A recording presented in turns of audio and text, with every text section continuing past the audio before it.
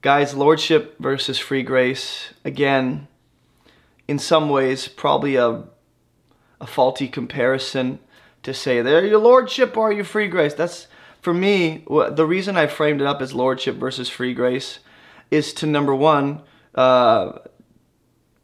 put my 2 cents in about what's going on in the YouTube space, and I'm free grace, I'm lordship. I do want to share my thoughts. But secondly, all the scripture I'm using isn't to support, defend, disprove either side. Now, often I'll use different arguments posed by either side, either lordship or free grace, in order to kind of present a common perspective on a passage I'm going through. And if it's different than what I believe, I'll show you why I believe differently than that common view. And so I've done that with a few passages. Today, I know I've been hitting this pretty hard, and I've been in kind of debate mode. And the Lord, I believe, softened me up to this episode. I was ready to go full-blown fruit. What is fruit? How does fruit look? Is it guaranteed? Is it automatic? All these different things. Should we look for, And I just knew that I've been hitting this so hard, and I've been in such a almost defensive position, taking on these things, anticipating the blows, anticipating the different arguments people bring forth, that I haven't really been doing my job as a pastor, and I consider myself someone who cares for and shepherds people. I've been doing my job to strengthen the feeble knees and the weak hands of people who are in here. And it doesn't matter what side you're on. It doesn't matter if you don't even fall under either of these categories. Some of you are lordship, some of you are free grace, some of you are neither. But in every single camp, some of you are very insecure about your faith. You don't know where you stand. You're very unsure. You're looking for a certain amount of stuff. You're looking for a certain degree of repentance. You're looking for a certain amount of fruit and a certain amount of change, and to really validate faith on the lordship side of things. Or you're on free grace and you're like, I know that there's nothing necessarily to look for or to add. Faith is enough. But there's still that lingering sense of condemnation and shame. And I know that some of you are in here. And so what I want to do today is I want you to know that I know. Like, I know where you're at. I know the struggle you're going through, not knowing each and every day where you stand with God and if something's changed, or if you are ever real, or if your faith is legit. So here I am to talk about something that we need to talk about. We've so far talked about faith. We've spent 3 hours defining faith. We talked about repentance, almost 2.5 hours talking just about repentance. Now what we need to establish is, hey, when I believe, synonymous with repentance, when that happens, what takes place? In other words, instead of just talking about what leads into or is the necessary component of salvation, what we're going to talk about now is what is the salvation package that is given. Now, I understand that I'm not going to be able to exhaustively teach on everything, on every component of the believer's inheritance and future reality and how we're going to reign with Christ and judge angels, but I am going to at least look at everything we have the microsecond we believe.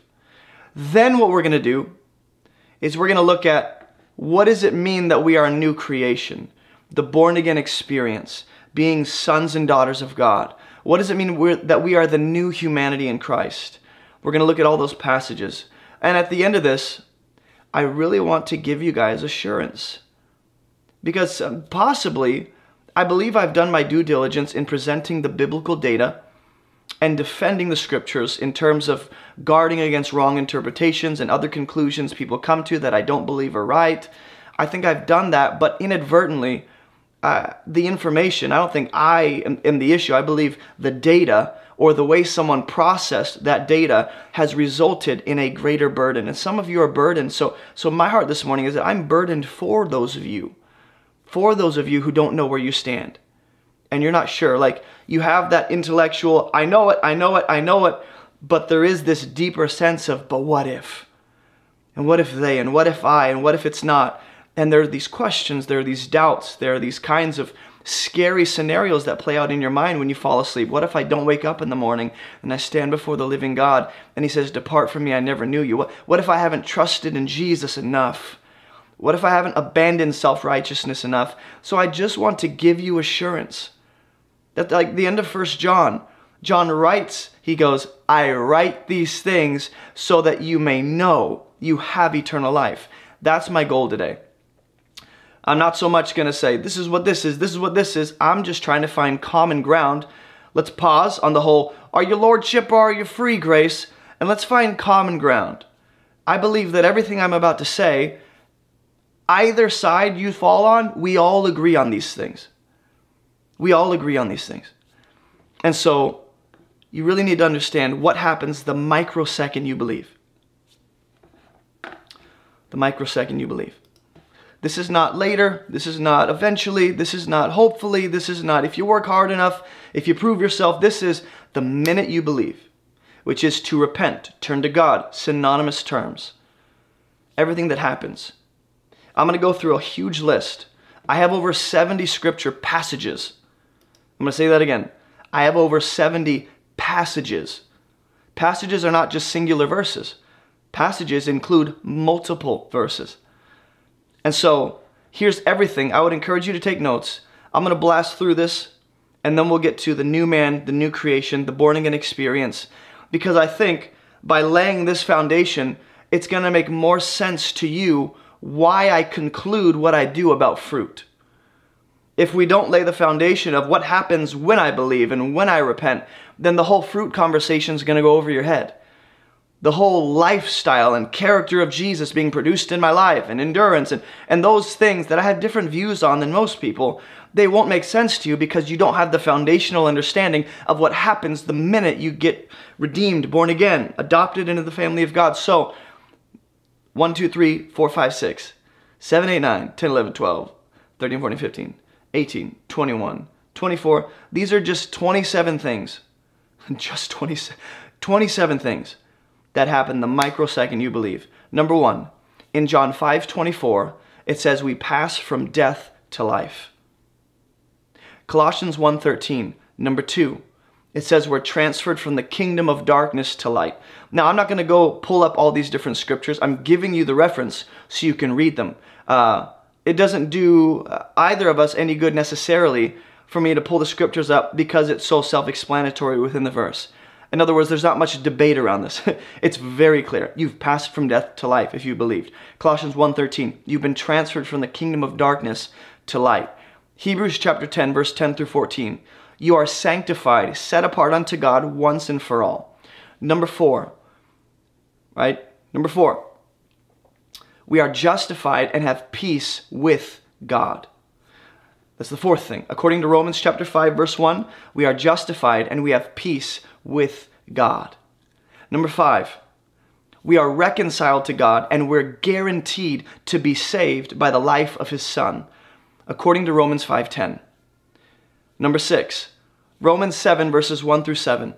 It says we have died to the law. The minute you believe, you die to the legal demands of the law that were looming over you. The law declared your punishment and declared you guilty. And now we are set free from the penalty of the law and sin in order to belong to a new master.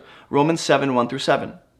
1, 2, 3, 4, 5, 6. Number 7, Romans 8:1 says we are completely free from all punishment, from all condemnation, from all shame, from all guiltiness, guilt, like that kind of shame, guilt. You're free from all of that the minute you believe.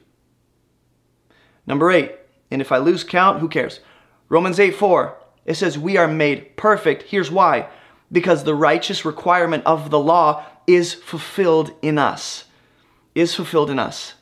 And for those that want to get this list, I'd be happy to send it to you. Just reach out to me on my email. Email me at contact@abovereproachministry.com or go to the website or hit me up on Instagram and I'll send these notes to you. Romans 8:4, the entire demands of the law. Every single detail, every dot, every single crevice of the law, you perfectly fulfill in Christ. The microsecond you believe, He extends His own perfection to you. So that now when God the Father looks at you, He sees someone who has fulfilled the law because of our faith in Jesus, who makes us perfect. Romans 8:9, I'm going to stop using the whole, here's number 9 because I lose track. Romans 8:9 says we are no longer of the flesh, but of the Spirit. The minute you believe, you are no longer recognized or identified with your fleshly body or your body of flesh, the sinful nature that used to hold sway over you. That's no longer your identity or how God sees you. You're of the Spirit. Romans 8:16 through 17, we are children of God, adopted into His family, and guess what? That means we are co-heirs with Christ and filled with His Spirit. He sees a son or a daughter whom He's well pleased with, not because you met His standards on your own, not because you measured up, not because you did enough good, but because Jesus has done everything for you. So God sees perfect children, heirs with His Son, filled with His very Spirit the microsecond you believe. Romans 8:16 through 17, we're children of God, right? Romans 8:30 says that now we're guaranteed to be glorified.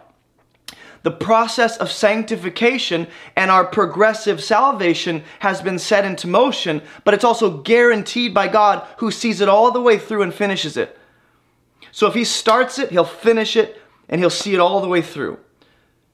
And there is a partnership going on, not by which I help God save me, not by which my efforts aid God in keeping me saved. And He's like, if you just work hard enough, but there's a co-laboring process and a partnership in which God allows us to be part of this beautiful process. Not that it hinges on us, not that it hangs on us, but we get to play a role. Ephesians 1:1. We are, the minute you believe, blessed, fully, eternally, and completely, perfectly blessed. That's your condition. At the soul level, for all of you, as a person, you are blessed. With what? With every spiritual blessing in Christ. Every spiritual blessing God has at His disposal, He makes available to you, and it has your name on it now. Ephesians 1:4 says the minute you believe, you are chosen, holy, and blameless. In fact, you're chosen to be holy, set apart, distinct from, blameless, without blame. No one can bring an accusation against you because God has spoken a truer word. Ephesians 1:7, we are completely forgiven from all sin because the forgiveness God extends is according to the unlimited riches of His grace. So that means if God's grace is limitless and unending, infinite, thereby which the forgiveness that extends from that is also the same. You have that the second you believe. Ephesians 1:11, we have access to the fullness of Jesus' inheritance the minute you believe. Ephesians 1:13, we are filled with the Spirit of God Himself, the very near presence of God, so that now we are the temple of God collectively and individually part of that temple the second you believe. Ephesians 1:22 through 23 and chapter 2 verse 22 tells us this, that we are the body of Christ, and we play a role in that, whether you like it or not. You are a part of the body. Ephesians 2:6, and this is all what happens the microsecond that you believe. We are raised up and seated with Christ in heavenly places. Spiritually, where He is, we are. We are raised up in terms of from the dead, to be seated with, alive with Jesus. Ephesians 2:13, we are brought near by the blood of Jesus, which is to say we have peace with God. We have access to the presence of God. Ephesians 5:8, we are the light. Ephesians 5:32, we are one with Christ Himself. And mind you, all of this, I want to give you good news. All of this happens in 1 microsecond of belief. That's why we define faith first, so that you understand what faith is and how beautiful it is that God made it so simple, but He gives so much in response to that faith.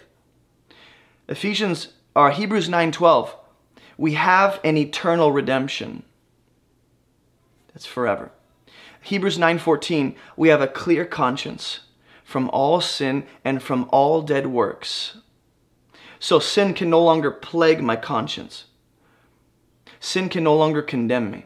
Any sense of unholy guilt or shame or condemnation that comes upon me is a false reality because it's rooted in a lie.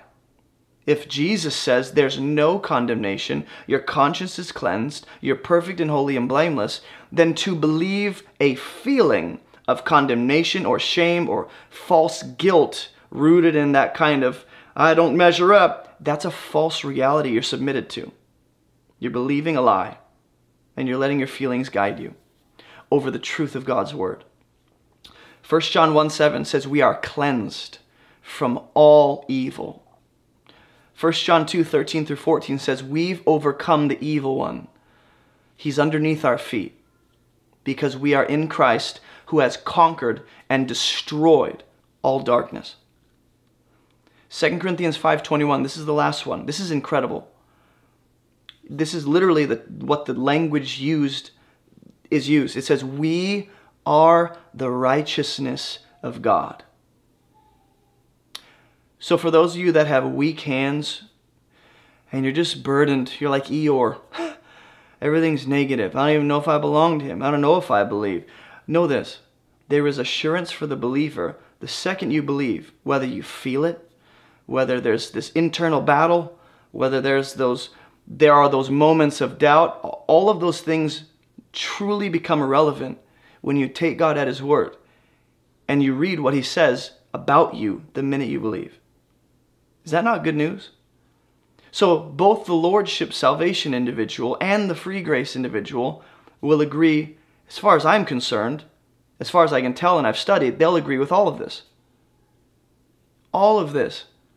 This is not something progressively that happens as like there's levels to Christianity and different tiers to reach and different, like, I don't know, armors you're awarded, all of this. The second you believe. You can't even process it fast enough. You can't process it as fast as it's happening. Because all that, God goes, true. All this is true. Now, the born-again experience is something I love talking about.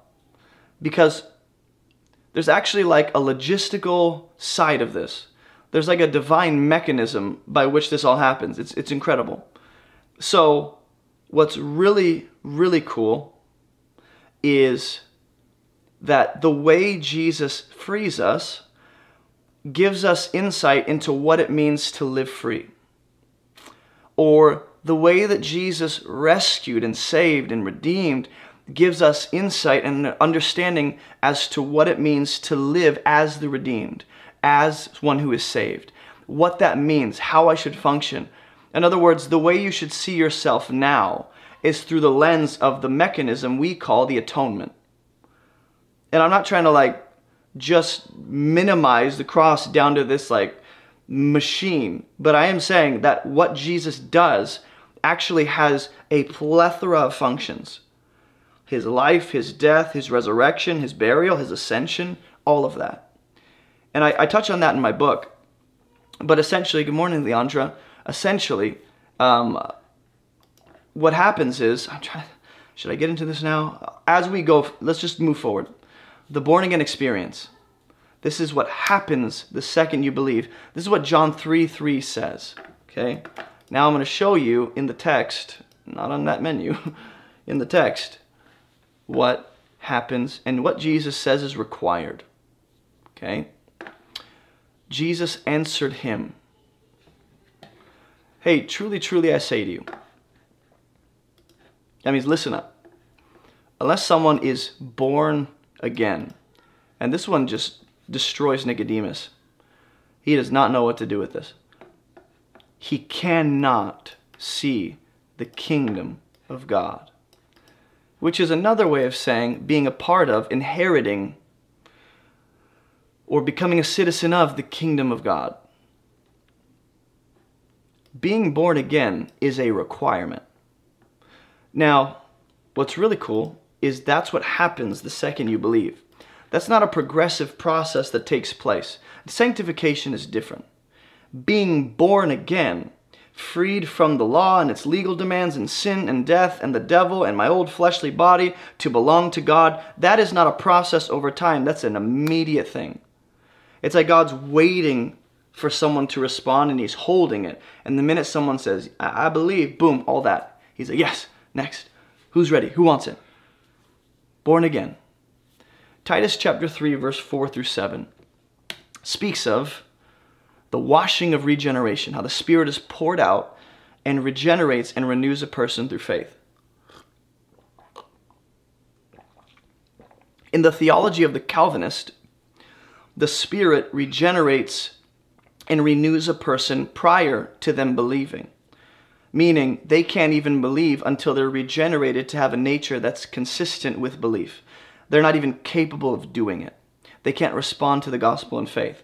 I disagree. I think faith actually is the initiator, you might say, or the way into the regeneration and the renewal that happens by the Spirit. It says, when the goodness and the loving kindness of God our Savior appeared, he saved us. Not because of works, not because of works done by us in righteousness, but according to his own mercy, by the washing of regeneration. So here's what it means for God to save despite your works, not because of them. When we talk about God saving or God loving, God loves not because I give him a reason to. God doesn't look at me and go, wow, he gives me a reason to love him. God gives himself a reason, and it's called grace. So to save us is to regenerate and renew us. That happens by the Holy Spirit. This is describing the born-again experience, where you are born again as a new creation. Now, whom he poured out. So the Spirit of God here is poured out by God, just like Jesus said in John 14 through 16.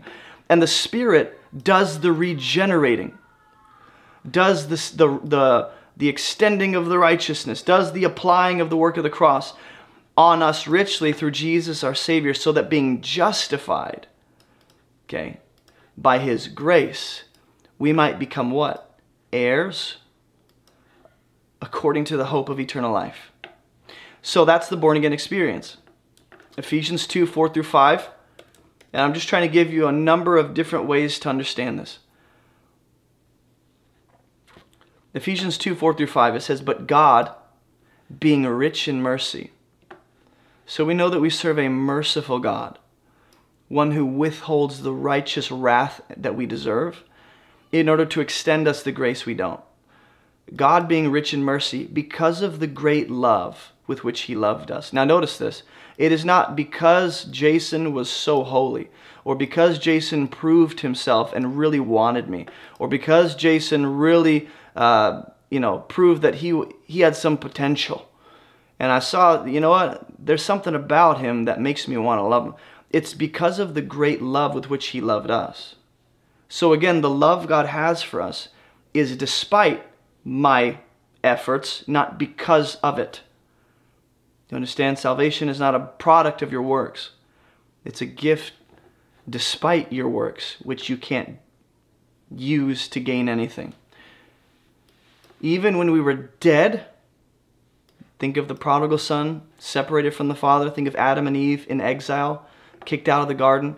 Death mainly is always referring to at least this separation from exile. Even when we were dead in our trespasses, which separated us from God, he made us alive. How does God love us here? He makes us alive. Not against your will, but consistent with your faith, together with Christ. So the same degree of life, think about this, the same degree of life Jesus has, the same degree of resurrection life he experienced, he gives that exactly to us. By grace you've been saved, and he raised us up with him, and he seated us with him in the heavenly places. This raising up and seating doesn't happen after we die.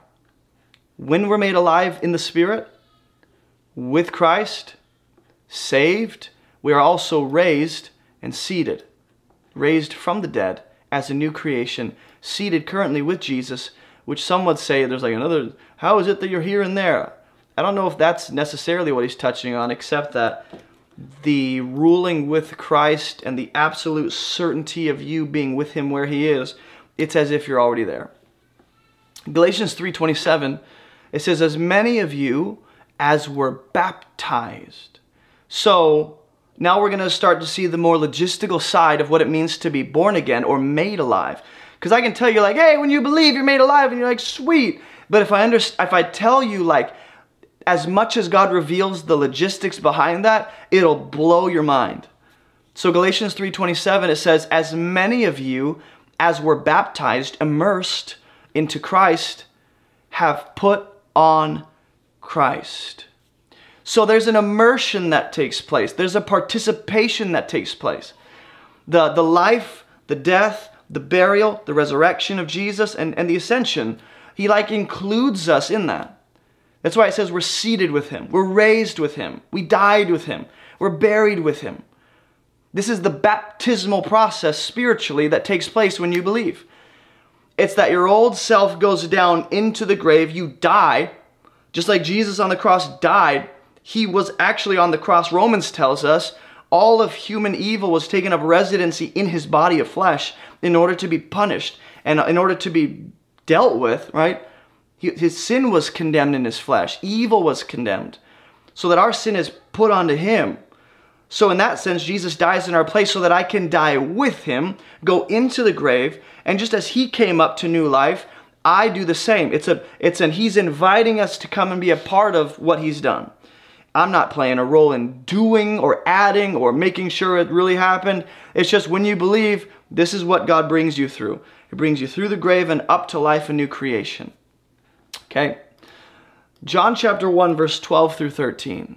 And again, the reason I'm going through this is because this is going to be paramount to understanding why I see fruit the way I do, why I see sanctification the way I do. It's all premised upon what happens the microsecond you believe.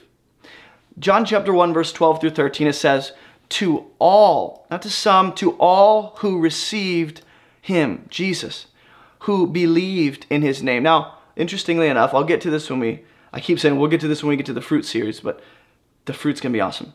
When I get to that, I'm going to touch on something that has been said about the parable of the sower. And it's essentially they're saying anytime you see someone receiving, it guarantees belief. And I've actually come across a few passages where that's actually not true. To all who received him, who believed in his name, that's why this is clarified, the belief that actually results from the receiving. In his name, he gave the right to become children of God. So notice this, there's a privilege, there's a right, it's almost like an Air kind of language, H-E-I-R, not like Air Jordan or Air Bud, H-E-I-R. To become a child of God, you need to have the right to be that. You need to be given that privilege. And I've done a whole series on Hebrews, where it talks about how Jesus is the only begotten. And a lot of people like to twist that and make Jesus a created being when it's actually saying the opposite.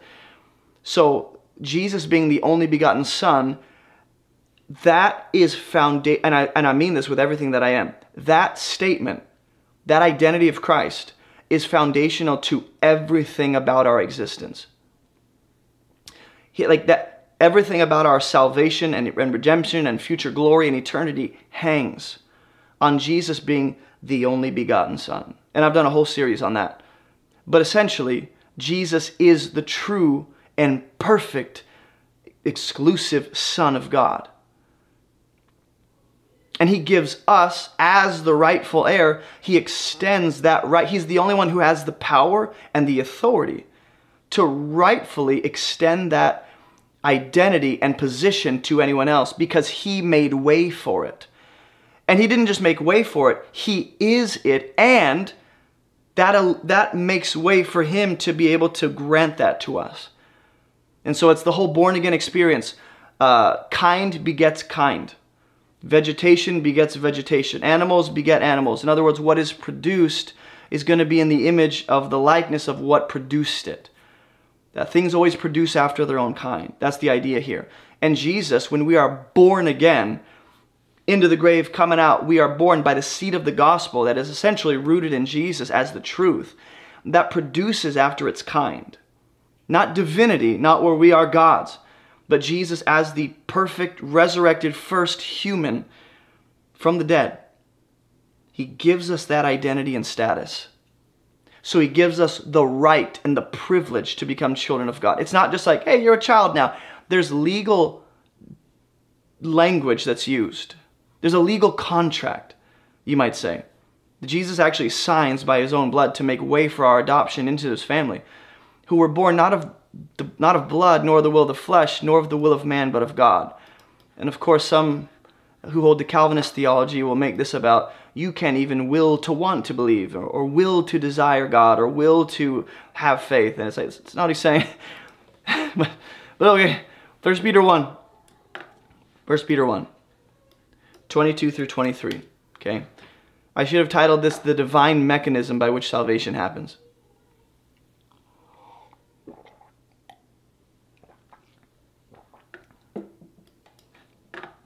1 Peter 1, again, the whole born again experience. Having purified your soul by your obedience to the truth, so faith, just faith, repentance, faith, repent, turn to God, all the same thing. By your obedience to the gospel, your soul was purified for a sincere brotherly love. Okay? In light of that, since you've been born again, not of perishable seed, but of imperishable, through the living, abiding Word of God. So when I say that the Word of God is the seed by which God produces eternal life in an individual, I mean that. There's another way of saying that, like Jesus grafts us into himself, and since he is what the tree of life represents, he is life, we're grafted into life. It's not just like you have life. Jesus will use that language where he says you have life. But you're actually immersed, your reality is one of life now. So it isn't just something to possess, like I'm holding a football. It's something that you are surrounded, it's immersed in you. You are grafted into it. You're attached to it. You're latched on to Jesus, who is life. And the only reason that life has been produced in you is because of the seed that has been believed and received by you. Okay?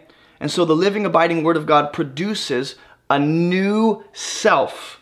When you look in the mirror, you are supposed to see a brand new creation created in the likeness of Jesus, spiritually. Now, your body might be wasting away. You're getting old. You're like, oh, I don't look like the way I used to. But you look better on the inside. I promise you that. We've been born again, rebirthed, come to life. There's a rebirth that has taken place that requires the truth of God's Word. And the truth produces that new life. So you might say, the life I now live is, the source of that is God's Word. And of course you can say that's Jesus. Okay? But that's the born again experience. That's why we can say at the microsecond of faith, all these things become true. It's a born again experience. It's a new reality. It's a new mode of existing. Okay? And I can bring you to, Romans talks about how we went into the grave, and it'll talk about how, like, just like a woman has a contract with her husband, the marriage contract, they're bound legally, right? She can't marry another. She's not free to marry another. Because of that contract, she's bound to her husband, or husband bound to his wife. And if one dies, then that legal binding, right, that law of marriage no longer applies. She or he, whoever dies, is free to marry another. And then Paul will use that as an example of what happened when we believed. We were set free from the curse of the law, the demands of the law. We were imprisoned by the law. We were enslaved to our sin, and the devil had sway over us and had power and authority over us technically because we were the seed of him, right? And so we were locked in this prison hopelessly, under the burden of not being able to meet the perfect standard. And then we are brought out of that. How? By dying. So our old self that couldn't meet the law, that old guy is gone. Now I can be free because my new self has fulfilled the law, so I can belong to God. That's why there's a whole brand new self that comes into play, because the old one's trash. The old one's condemned. The old one has penalty to pay and debt, but Jesus paid that so I could become something new. A person that has no debt, a person that is righteous, a person that is spiritually seated with Jesus and isn't enslaved to sin and darkness and the devil and death, but now I can belong to God. That's how you might say, the legal process that takes place. And so now we can say what we see in 1 Peter chapter 1, verse 3 through 5. Okay? This is where we get into more of the sonship and daughtership adoption. Okay, so we talked about the born-again experience and somewhat of the logistics that play into that. And it's going to be key to understanding why fruit, sanctification, and all these things, why I see them the way I do. Okay, because of the nature of our born-again experience, because of what we're born to, because of what happens when we believe, we become children of God. Okay, 1 Peter 1, it says, "Blessed be the God and Father of our Lord Jesus Christ." Now, according to His great mercy, everything God does for us, you're going to see it's according to His great mercy, according to His grace. He loved us because it's according to His mercy and grace. It's never according to your greatness, according to your works, according to your own obedience. It's according to His own characteristics and glory. He's caused us to be born again. Now let me ask you this. Is this being born again against your will? Because this is going to be an argument we address later, where it talks about how God causes us to walk in His statutes, and then the free grace individual will swoop in, at least the extremist will come in and say, well, pause. That doesn't mean you're guaranteed to do anything that's consistent with the new life. So I'm just kind of preemptively preparing you for that by thinking through this now. When we believe, right, and then I'm born again as a new creation, is that against did God violate my will by doing that? Did God God, I did not ask, you did not ask for permission. I did not tell you you can make me a new creation. You better go back. I said I believe. The question becomes, in order to believe, do I need to be aware of everything that happens as a result of that belief? I think you'd be silly if you said yes. That means in order to truly believe, you have to sign the dotted line after reading this long list of everything God intends to do, everything that's promised, everything you'll become, and then you're like, oh man, this is a really big experience. I gotta believe, and this happens, it's a microsecond, it's kind of scary. I don't know, God, give me a minute. That's not how faith happens. It's like you believe whether you're conscious of it or not, you are born again. You are born again. You become a new creation. You get a new nature. You get a new identity. It's incredible, man. If God waited to get your permission for what He wanted to do for you, can you imagine what that would look like? If He's like, just believe. He's like, hold on. I have a huge 48-page contract I need you to actually agree to. Like, I'm going to make you born again. I'm gonna give you a new nature, you know. So it's like, in order to effectively believe, I don't need to know every detail of what's going to happen as a result of that. It's this. Do you believe the gospel? Do you believe Jesus died, resurrected, paid for your sins? I do. Okay, boom. All that God does for you, I'm not saying it will never be evident. This is where the free grace extremist and I part ways. And they say it doesn't have to be evident in order for there to be valid, in order for it to have actually happened. Okay, evidence isn't required. I say, I think you're going to be born again in a minute, and you might not be aware of it, but eventually you will. And you might say, well, if I believe, aren't I sure that very second of all that God's promised? We're going to talk about assurance at the end of this message, and what assurance means, what confidence means, how that's actually affected by certain things. So hold those thoughts. But know this, He's caused us to be born again. That is the language.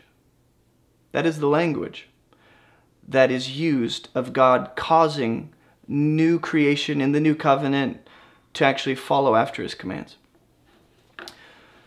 Okay.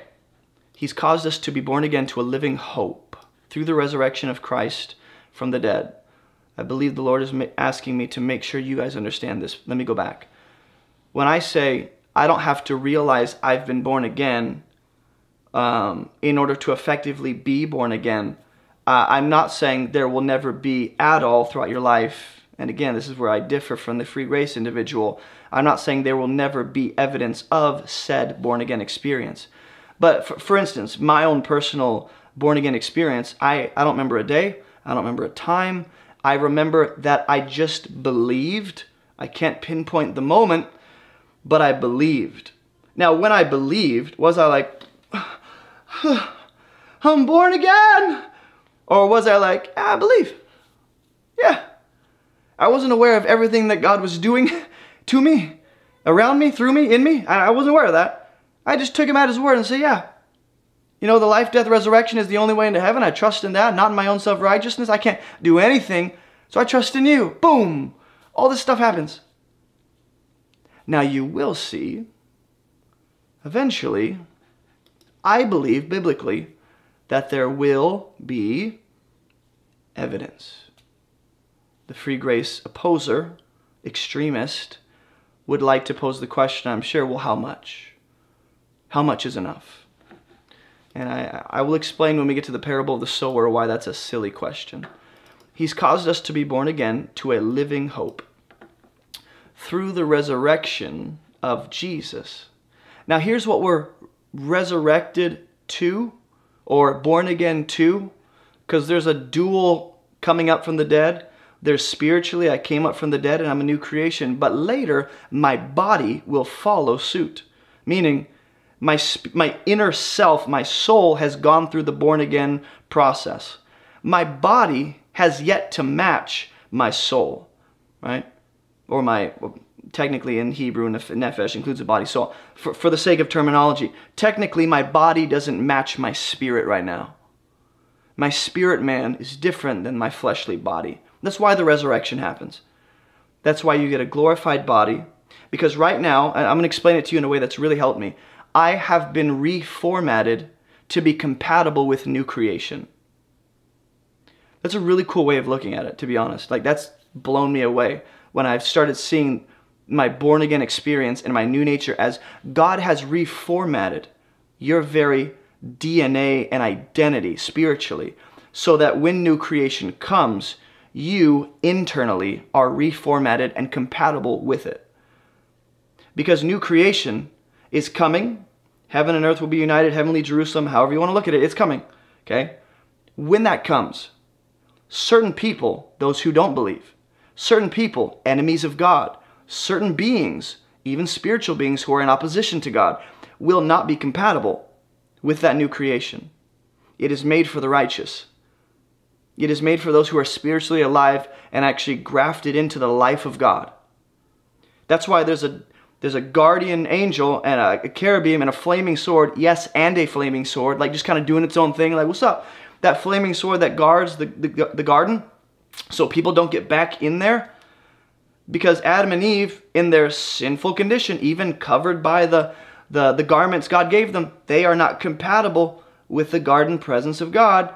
Boom, boom, boom. So the body's defiled, but I've been born again spiritually, so that now my spiritual DNA, my internal framework is set up and compatible for new creation. So I'm waiting for a body that also matches that. And we're born again to an inheritance that is imperishable, undefiled, and unfading. Kept in heaven for you. Woo! Here's another really cool eternal security passage. Who by God's power are being guarded through faith for a salvation, ready to be revealed in the last time. It's cool. Lord, teach me as I'm teaching. Galatians 4. It says, when the fullness of time had come, here's how you can be a child of God. Besides Jesus giving you the right that you were not entitled to previously, besides Jesus giving you his very privilege, something else happens. When the fullness of time had come, God sent forth his Son. It specifically says he was born of woman. That's key. Hebrews tells us we don't have a high priest that cannot sympathize with our weakness. We have a high priest that actually has been tempted at every point yet without sin. He is one of us. He's like us in terms of being a real, legitimate human. You can't be the payment for human evil unless you yourself are a human vessel in their human likeness. So what Jesus does, he doesn't violate that and walk around that and be like, I'm God, I don't need to become man. He takes on our humanity to pay for humanity's evil. And he came born under the law. Why? Because we were under the law. Now, I'm not going to make the law out to be this negative thing, but biblically speaking, Galatians will talk about how we were actually imprisoned under the law. So with that language and that metaphor, okay, the word picture, the picture that paints in my mind is that the law acts as a prison cell, right? And just holding us there until death comes, because we're on death row, waiting for the death that we deserve outside of Christ, of course. But now that we're in Christ, there's no death. So in that prison cell, it's like, oh, we're just waiting hopelessly to die. Jesus comes in, and it's like, hey, look, a new prisoner. He's like, no, not a new prisoner. But you look just like us. Trust me, I'm not just like you. And he comes into our prison cell to break us out from the inside. He's born under the law to redeem those who were under the law. So that, in other words, here's the result, right? Here's why he had to be born of woman. Here's why it had to be the right time. Here's why it had to be the Son of God. Here's why he had to come under the law, because we were under the law, and so that we might receive adoption. Okay?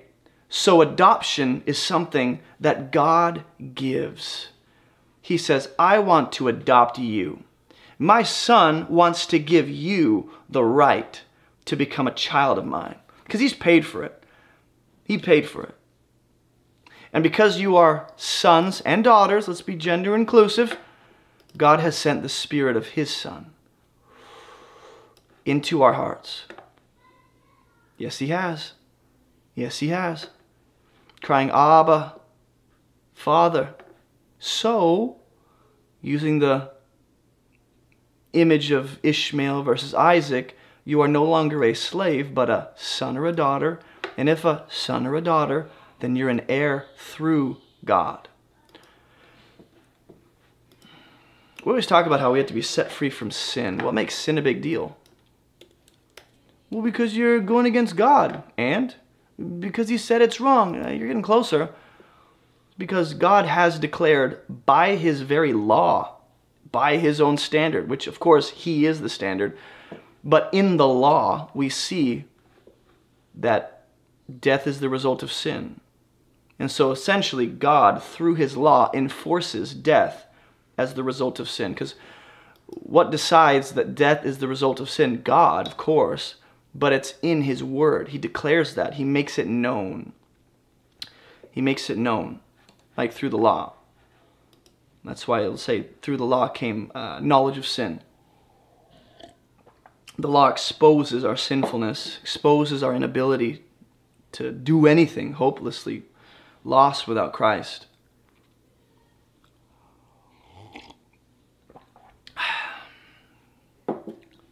Ephesians chapter 1 verse 5, it says, in love he predestined us. Don't get all Calvinism wonky on me. He predestined us for adoption to himself as sons and daughters through Jesus according to the purpose of his will.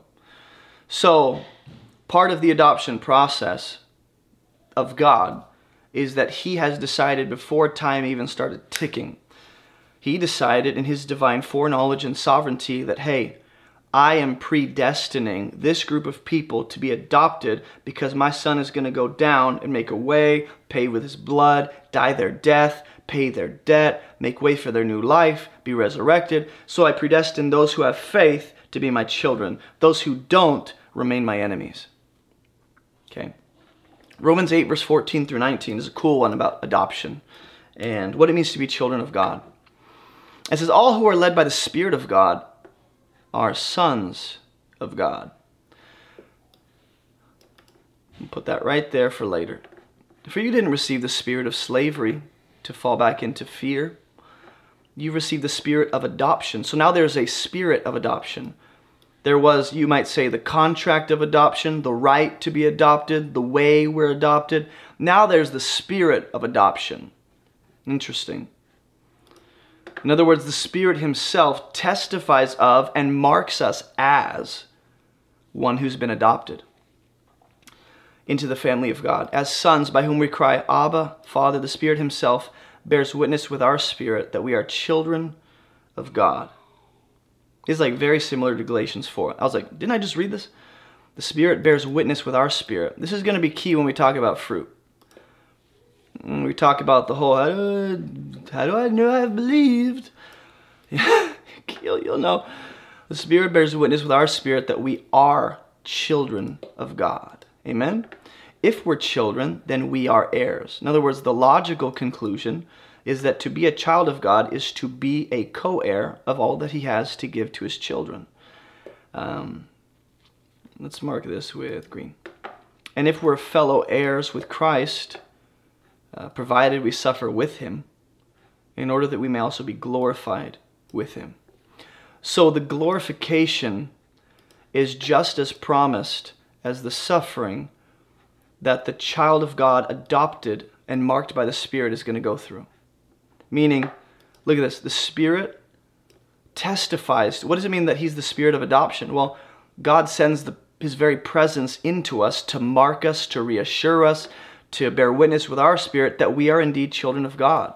So it's like, oh my gosh, when we talk about like the lordship side of things, and it's like, you can never know you're truly a child of God because you might not endure to the end, or you might not believe in the end of your life, or you might not produce enough fruit in the end. You can't really know if you believe.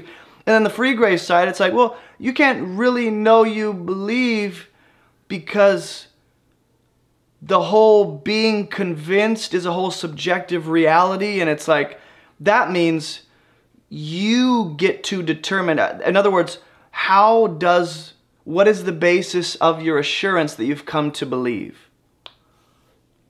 That becomes the question for like the free gracer. For me, I'm just thinking out loud, like when they pose these questions, I go, well, how do you know you believe? Not to doubt, not to like cause any, I'm just asking, like, because apparently you know, and they would go, well, I know the way that I know I exist. And it's like, well, we don't need to get philosophical. I'm just asking, how do you know you believe?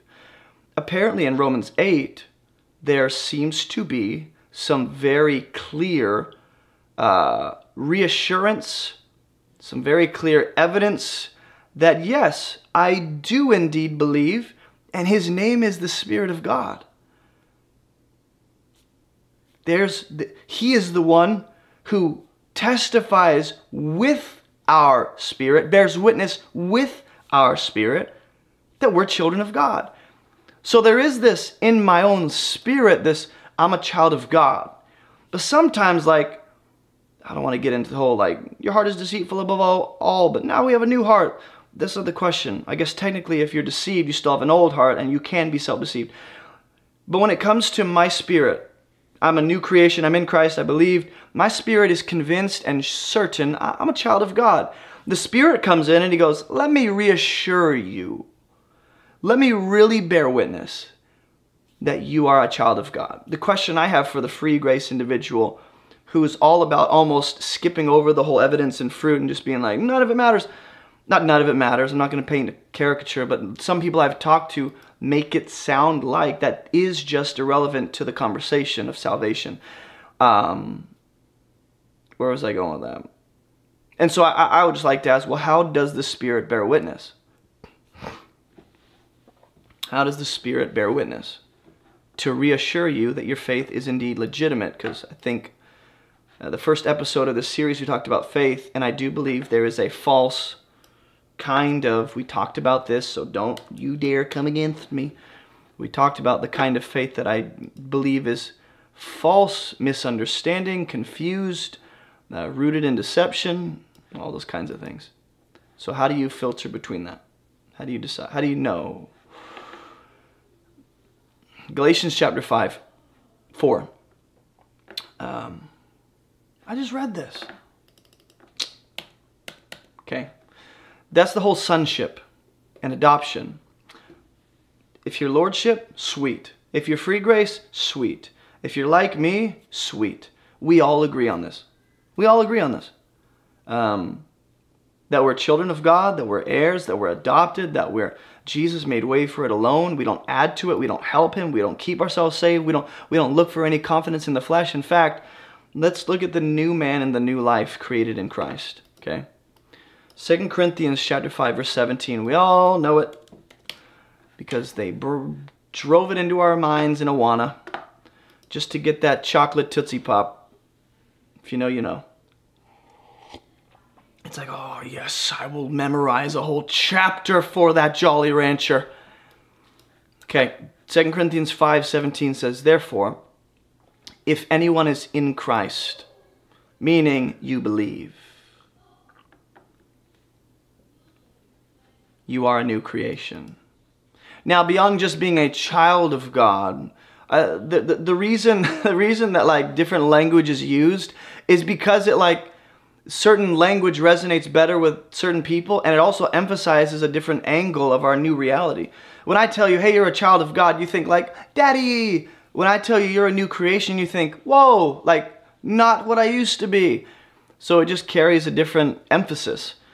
This is, we're a new creation. The old has passed away. Whoa. Behold, the new has come. All this is from God, who through Christ reconciled us to himself and gave us the ministry of reconciliation. So guess what? If you believed, put your hands up if you believe. Like, if you believe, you know you believe. Let me tell you, that's what Scripture tells us. If you truly believe, you know you believe. 1 John 5. But if you believe, you are a new creation. That's what the text tells us. You are not what you used to be. You are not identified with any of your past trauma or issues or weakness or sin or any of that. Your old life, okay, has no bearing on your current identity. The old you, not just the old what you used to do, not just the old how you thought, not just the old, it's who you fundamentally were in the sight of God is nothing like what it used to be. Ephesians 2:10. Get into more of the logistical side of this thing.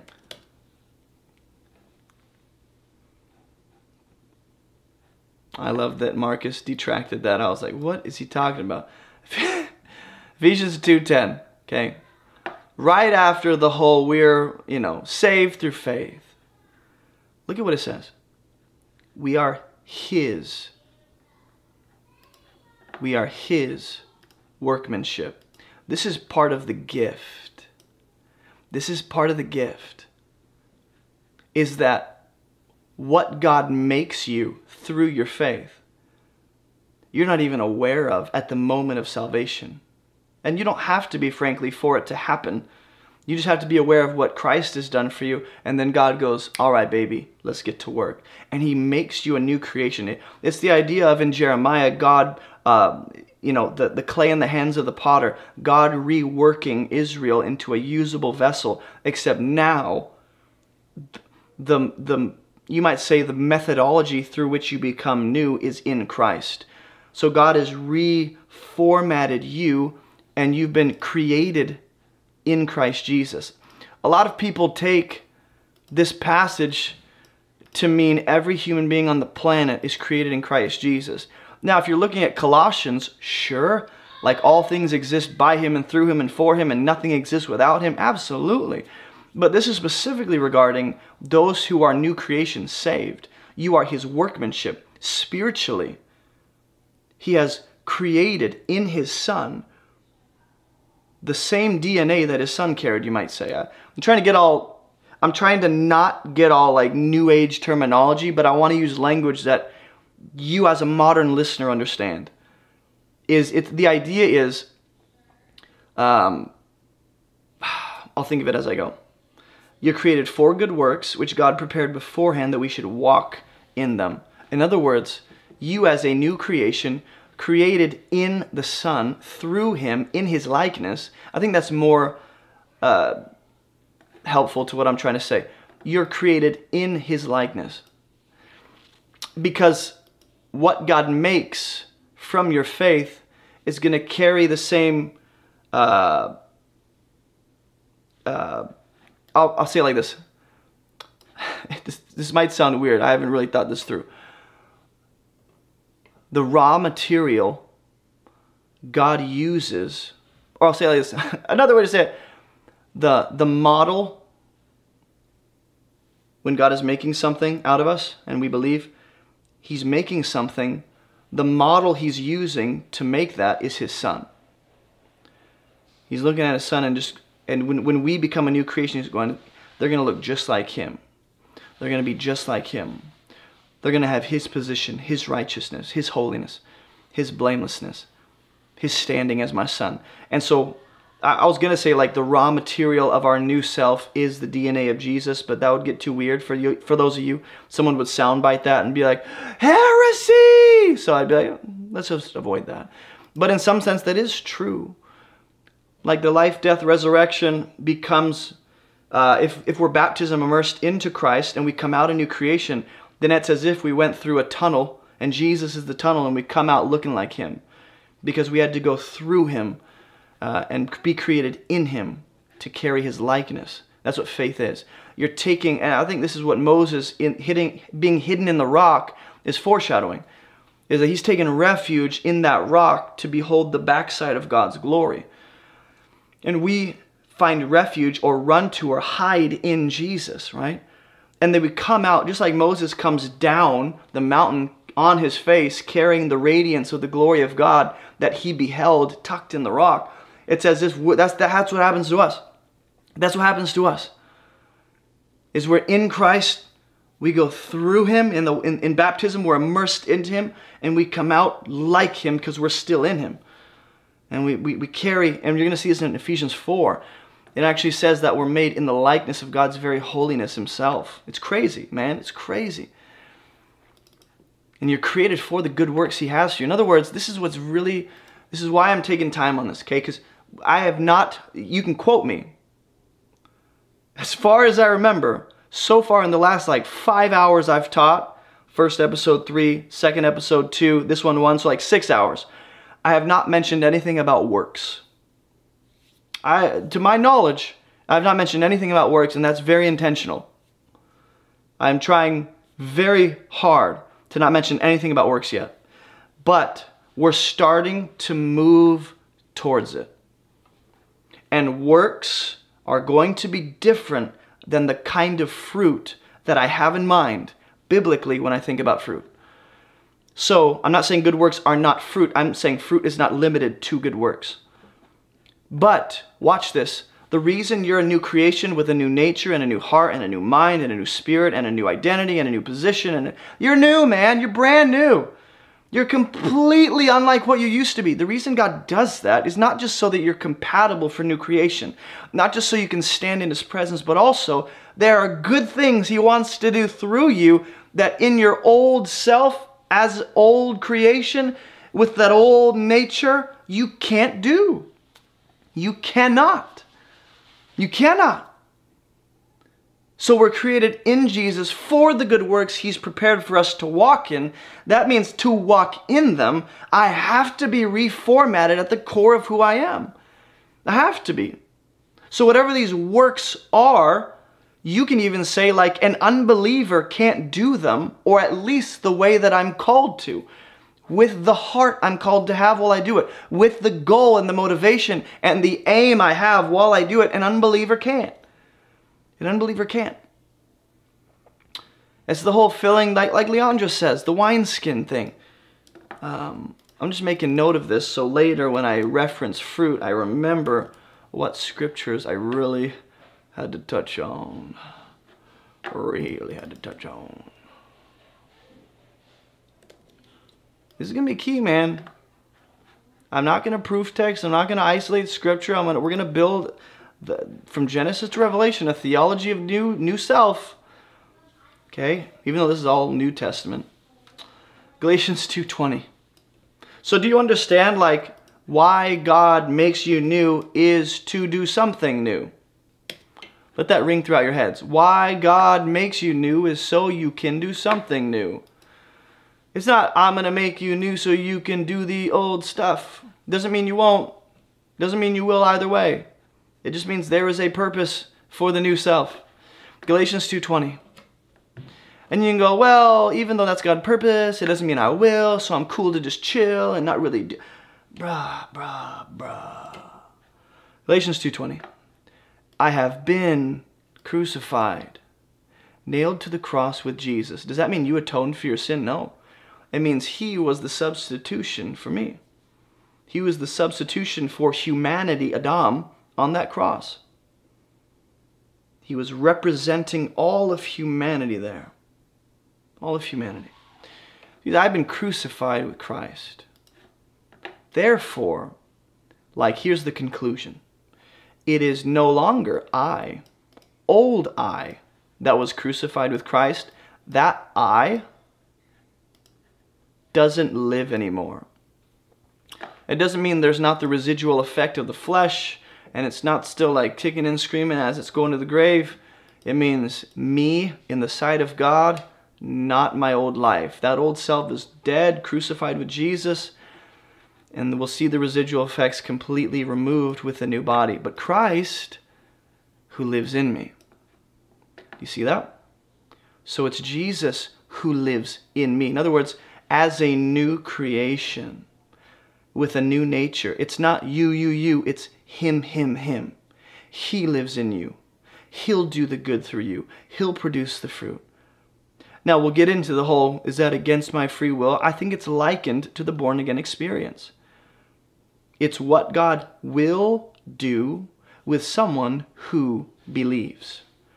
Because by believing, you have actually become reformatted and redesigned entirely for the new he has for you to live out. And I don't believe it's against your free will, but I also don't believe it's just going to be some automatic thing apart from my own conscious will and effort. There are some things, I'll tell you this, when it comes to the will of God, there are some things God has decided will only happen when human beings partner with him to do that. There are some things God says, I'm going to do it whether you partner with me or not. There is that distinction in Scripture. And I think it's really important that we understand that moving forward. The life I now live, I live by faith in the Son of God who loved me and gave himself for me. Him being crucified was a gift to me. You ever think of it like that? Jesus staying there until it was finished was his gift. Yes, to the Father for his glory, but also to us. He gave himself. Then he'll talk about how righteousness is not through the law. If it is, Christ died for nothing. And that was a nice gesture, but it really wasn't necessary. But it is. Galatians 6:15. So this is talking about the new self, remember? You are new, you are new, you are new. Galatians 6:15. Neither circumcision counts for anything nor uncircumcision. Right? The physical markings on your body truly amount to nothing spiritually in the sight of God. They don't affect your position in Christ. But what does count, what does matter, is that we are a new creation. Are we a brand new creation? Yes. So why are you worrying about circumcision? Why are you worrying about all these little things that don't affect your standing before God? Ephesians chapter 2. Let's keep going.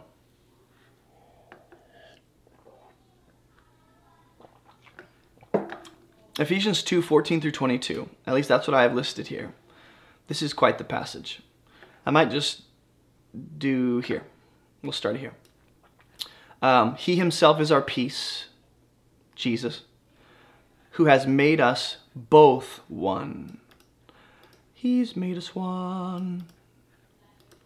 How?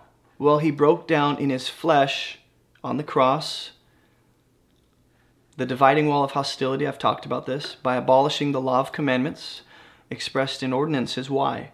So that he might create in himself. So if you go back to verse 10, It says we're created in Christ Jesus for good works. Well, that's only possible because he tore down the dividing wall. So the dividing wall is torn down so that Jew and Gentile can be one, because whether you're Jew or Gentile, you're being created through the filter of Jesus to become new creation so that we are the same. There's one new humanity in place of the two. So we are new humanity. Hi, Paula. Good to see you, sister. Gotta jump on here more when you can. We miss you. Ephesians 4. It says, "This I say and testify in the Lord." Hey, don't walk as the Gentiles do anymore. How do they walk? Referring to the pagan unbelievers. I know Gentile simply means non-Jew, but the way it's used is to refer to someone who does not have God, the God of Israel. Okay, they walk in the futility or vanity of their minds. It's fruitless. They're darkened in their understanding. They're spiritually blind in their reasoning faculties. When they reason through the world and see and process, there's blindness spiritually. And I'm not talking about just the brain. I'm talking about the core of the person, the mind, the operation center. Alienated from the life of God. Why? Because of the ignorance in them.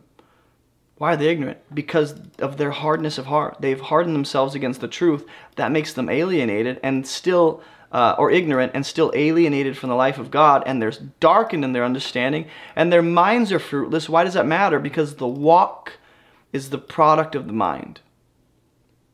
That's why.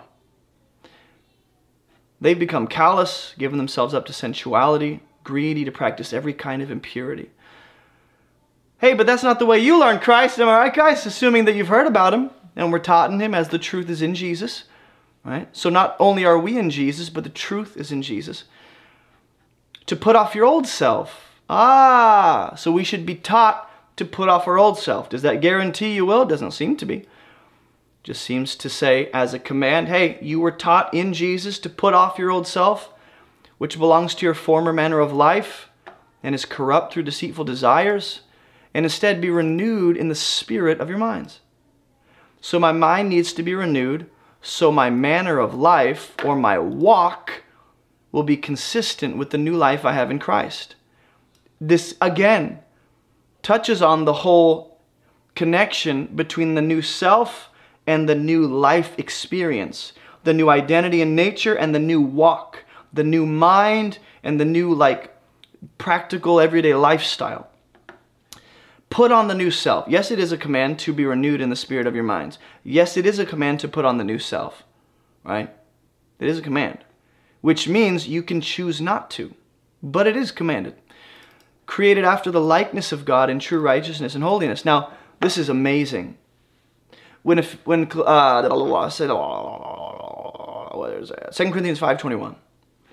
When 2 Corinthians 5:21 says, we are the righteousness of God. This is what it means. Your new self spiritually, inwardly, that you don't see in the mirror, but God sees, because he doesn't see the way man sees. He doesn't judge by appearance. He judges by the heart. He sees you as you are. That new self has been created in Christ after the likeness of God, in true righteousness and holiness. The best way I can explain it is, since God is the source of his word, and the word is the source of my new life, then my new life will carry the same characteristics of the God who produced that life, being righteousness, being holiness. Of course, as he decides, I'm not a divine God, right? We're not gods. We don't believe that. But we do believe we're made in the very righteousness and holiness of God. That's insane. That's not saying hey, think of the most righteous person you've ever seen and holiness you've ever seen. You're that holy. It's like Jesus. He's righteous. He's holy. We forget that he's God. So if I'm going to be made in his likeness, then it's going to carry the likeness of his Father as well, being the righteousness and holiness that he has. This is your new life, man. This is your new self. This is your new existence. Colossians 3:10, we are told to put off the old self with its practices. And again, the free grace individual will say yes, but it's not guaranteed. It's not automatic. It's a command. You can choose not to. And I say yes, I agree, but there's some things that need to be said about that. Put on the new self. You have put on the new self. Well, at least here it's not a command. It's telling you that you have put it off and you have put it on. Whereas in Ephesians, it says to do it as a command. So it's both and, like your new life you have put on, but daily you got to choose to put that on and actually live according to what you really are in the sight of God. And in the same way, you've put off your old life. So live like you've put it off. Live like you've put it off. Now, here's another statement. We've put on the new self, which is being renewed. What does that assume? What is Paul's assumption about the new self for every believer? That it's being renewed. That's why he'll say your outer self is wasting away, but your inner self is being renewed day by day.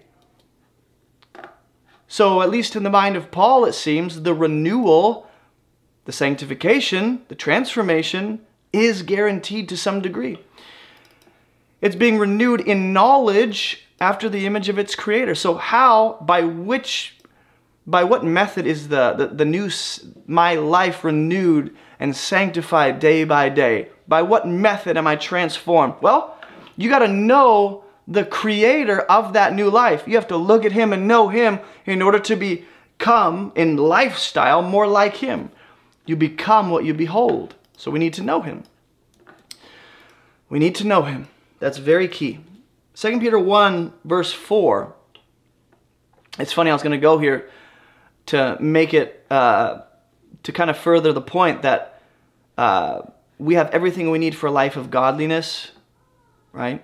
And it's through the knowledge of him. In other words, the life and godliness here is connected to and comes through the knowledge of God. Like if you want to live a godly life, you have everything you need. But it's found in the knowledge of the God who called you. Now you go to verse 4, it says, by which he's granted to us his precious and very great promises. This is why we talked about faith being a gift, not in the Calvinistic way, but the promises that come through faith are granted. So that through them, through those promises that have been granted, you may become. What have we become through our faith? We've become partakers of the divine nature, having escaped from the corruption that is in the world because of sinful desire. Right? So the corruption here in the world has to do with the sinful desire. Now, it says we've escaped from that. It says through the promises of God, assuming faith, we've actually partaken of the divine nature. What? Bruh, it's crazy. It's crazy. We are just about halfway done. You know what that means? It's potty time. I'll be back. If you've not already done this, go to AboveReproachMinistry.com. We have a bunch of free resources that are made available to anyone around the world, completely free and accessible to anyone who wants to learn how to read the Bible. We have free online Bible study courses that will teach you how to read the Bible. We have free study devotionals that walk you through specific patterns and keywords in the book of Ephesians. We have free Bible study worksheets. We have Bible study workshops. We have all this free content because of generous supporters like you guys. And if you want to support this ministry, we're teaching people how to read the Bible so they can live and teach the Bible themselves. And there are a bunch of ways to donate. You can go to AboveReproachMinistry.com/donate. You can give through debit or credit card. You can send a check to P.O. Box 338, Green Cove Springs. You can give through PayPal, Cash App, Venmo, Patreon, and then you can also get some church merch.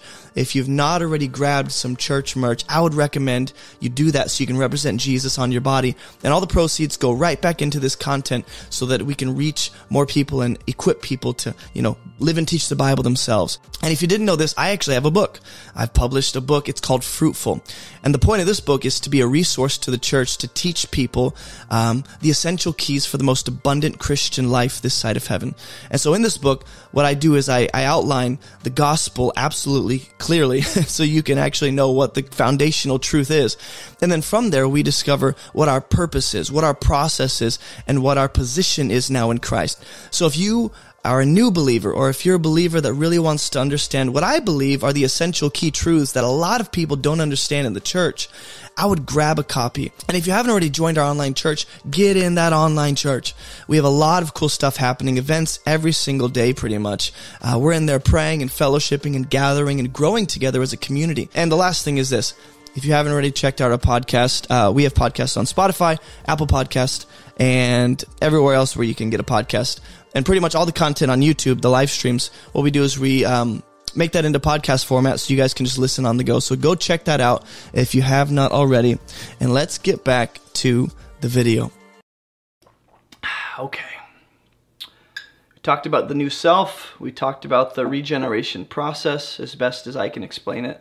I'm sure I'll learn more throughout my life and add to these notes.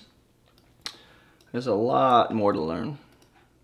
Now I want to talk about the new heart, because the new heart is the key to understanding what God intends to do with us, what we should expect, what it is that faith is doing and working.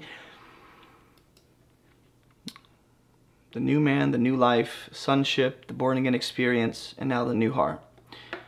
The best passage, New Testament, is going to be Hebrews 8. And then we'll look at Romans 2, Deuteronomy 30, Ezekiel 36, 2 Corinthians 3, and then Titus 1. Oh, I need to stretch. All right. I'm not yawning because I'm bored. I'm yawning because I'm exhausted. Hebrews chapter 8.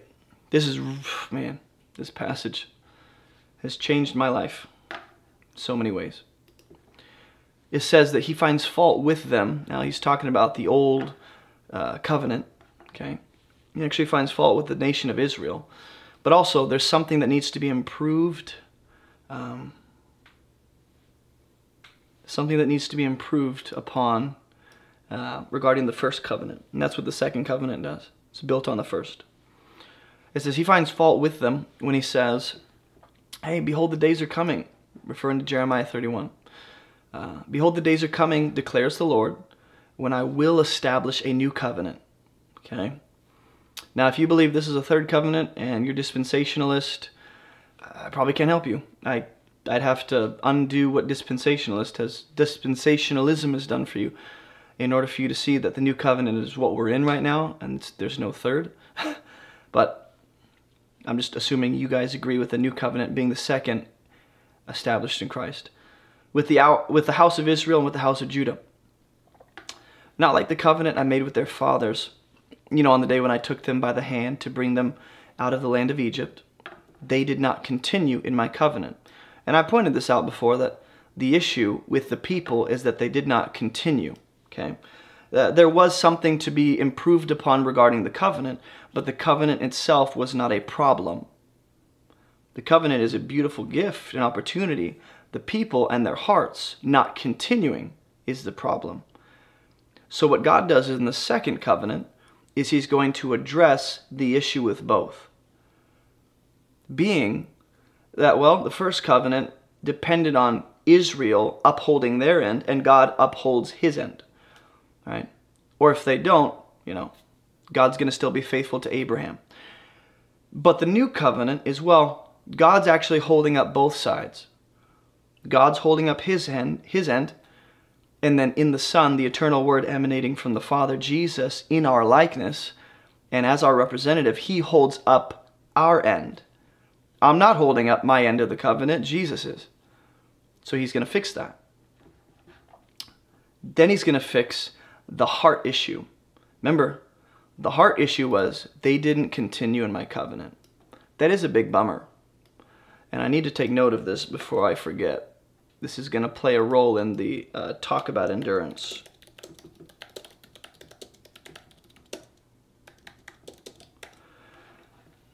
So I showed no concern for them, declares the Lord.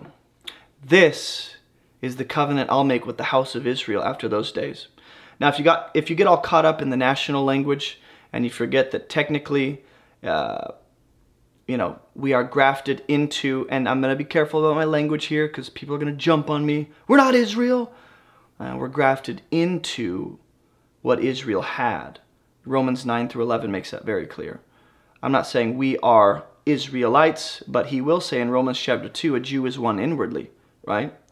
So a Jew is one inwardly. Jew and Gentile become one. We're actually grafted into their heritage.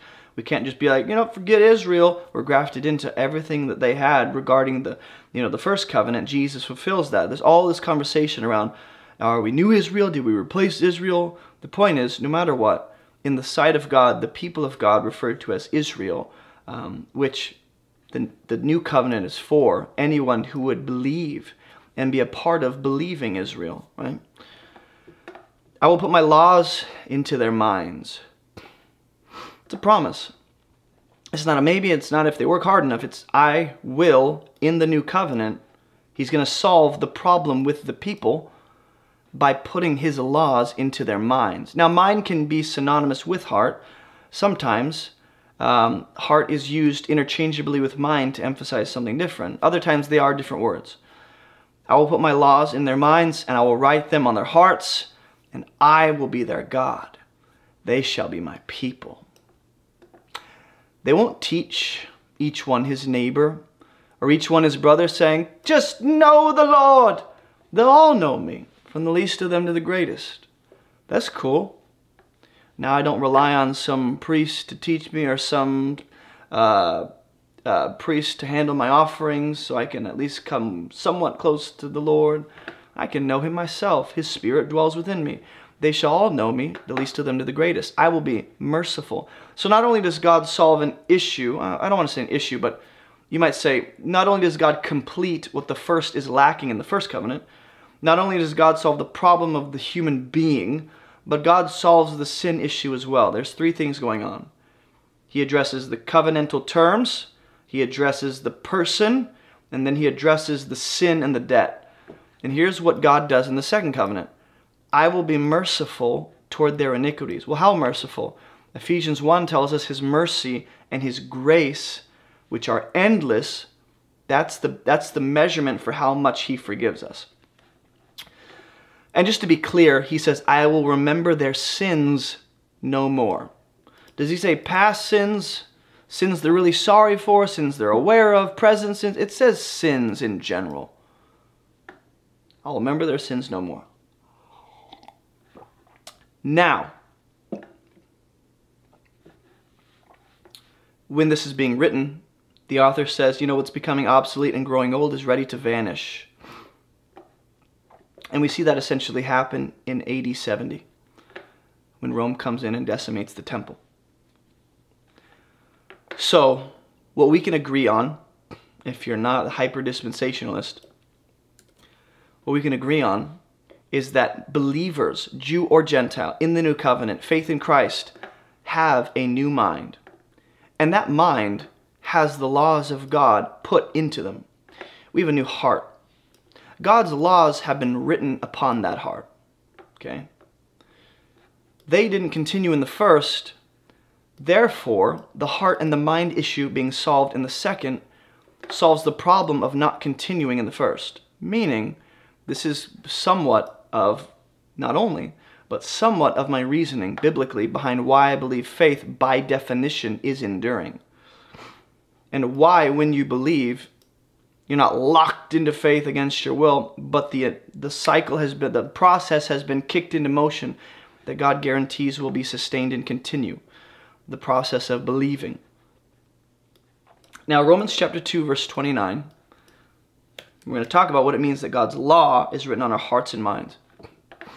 It says, a Jew is one inwardly. Circumcision is a matter of the heart. Spiritually, we're given a new heart, right? God takes our old heart of stone and gives us a new heart. Okay? A Jew is one inwardly, and circumcision is a matter of the heart. By the Spirit, not by the letter. His praise is not from man, but from God. So there is, biblical basis for saying that we are not new Israel, but grafted into Israel, because even those who believe and are Gentiles are called Jews inwardly. Okay? A Jew is one inwardly, and circumcision is a matter of the heart. So what does the Spirit of God do? Well, the reason he references the letter, I believe, is because there might be two things going on here. Number one, God prescribed for Abraham to circumcise all the males in his household and all that would descend from him. It was a sign of the Abrahamic covenant. Okay? That was physical circumcision. So in that sense, God prescribed that. The second thing is, when it comes to the law Moses received, it was written on stone by the finger of God. Yeah? Galatians tells us that angels were there dispensing and playing a role in distributing the law. Whatever that means. Stephen even references that in Acts 7. And so the way God wrote his law on the tablets of stone, that's what's happening with the heart. That's the spiritual circumcision. So we see the Abrahamic covenant of circumcision coming together with the law being written on the stone, and now spiritual circumcision is the law of God being written on the heart. Now, there are a couple ways to make sense of this. Some would say, well, the fulfillment of the law is written on the heart. In other words, I'm given a new heart, a new standing, a new being that has fulfilled the law in its entirety, for sure. The only problem with limiting it to that is that if you go up to the rest of Romans 2, it's going to clarify the law being written on the heart is not just fulfilling the law in the sight of God. It's also doing the law because the heart I have has a new set of desires. Okay? Romans chapter 2, verse 12 through 16.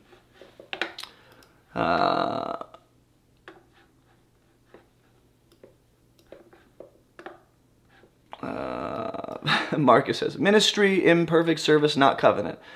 That's probably a better way to explain it. Correct, Marcus. Service. Actually, now that I think about it, I have to challenge you on that. I'll talk to you after. Romans chapter 2, verse 12. All who have sinned without the law, and I've done an episode on this. I'm going to try and find it. It's where I have like John Piper as the thumbnail. Let me pull it up, see if I can pull it up real quick. Because I've done an entire teaching on Romans 2 where the typical understanding is that this is referring to all humanity having God's law written on their conscience and they know what's right and wrong. And I believe that's a true statement, but I don't believe that's what Romans 2 is addressing. Okay. Let me see if I can pull it up.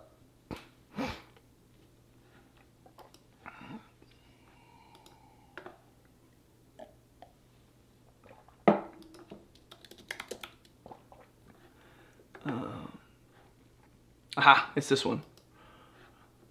Romans 2 doesn't say what John Piper and Steve Lawson think it does. It's an hour and a half. So I'm not going to spend an hour and a half contextually showing you verse by verse why Romans 2 is talking about a saved Gentile, not unsaved humanity. But that's a typical view. And I think I've made my case for why this is talking about saved Gentiles, meaning non-Jews, not those who are just human beings. Because watch, all who have sinned without the law will also perish without the law. That's true. All who have sinned under the law will be judged by the law. In other words, you knowing what the law demands doesn't help you because it actually makes you more accountable. Now the law is going to judge you for what you know and can't do. It is not the hearers of the law who are righteous before God, right? You knowing what the law requires, you knowing God's commands doesn't help you when you stand before Him. Hey God, I knew what you wanted me to do. He's like, yeah. You're supposed to show you can't do it and rely on me. Instead, you thought you could do it. Nope, you're not getting in. So the hearers of the law, those who are aware of or know what the law requires and even try and do that themselves, they're not righteous, right?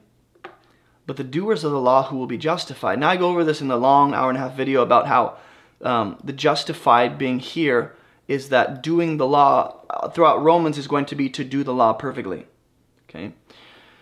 For when Gentiles, but also the point still stands that we are not righteous because we do anything according to the law. We are righteous because Jesus did everything perfectly and we trusted in him.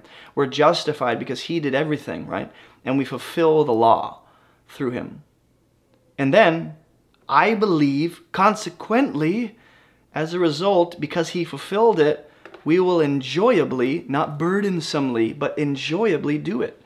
Not to stay saved or be saved or evidence of saved or make sure there's enough proof that I'm saved, but simply because I am justified, I will go and do what God has prescribed for me to do, and I'll follow his way. So when Gentiles who don't have the law, so now we're talking about Gentiles who don't have the law, by nature do what the law requires. They are a law to themselves, even though they don't have the law. Okay, so typically this will be applied to, you know, the people all around the world that haven't heard the gospel. The people who, you know, those tribes of people that we haven't reached yet. God hasn't gotten to. It's like, well, how does God judge them? Well, if they don't have the law, they have it on their conscience. This passage isn't talking about unbelieving non-Jews. I don't believe that. They show that the work of the law is written on their hearts. That's something unique to the New Covenant believer. That is. That's something very unique. That's what Hebrews 8 is about. God says, I'll write my laws on their hearts. What's he saying?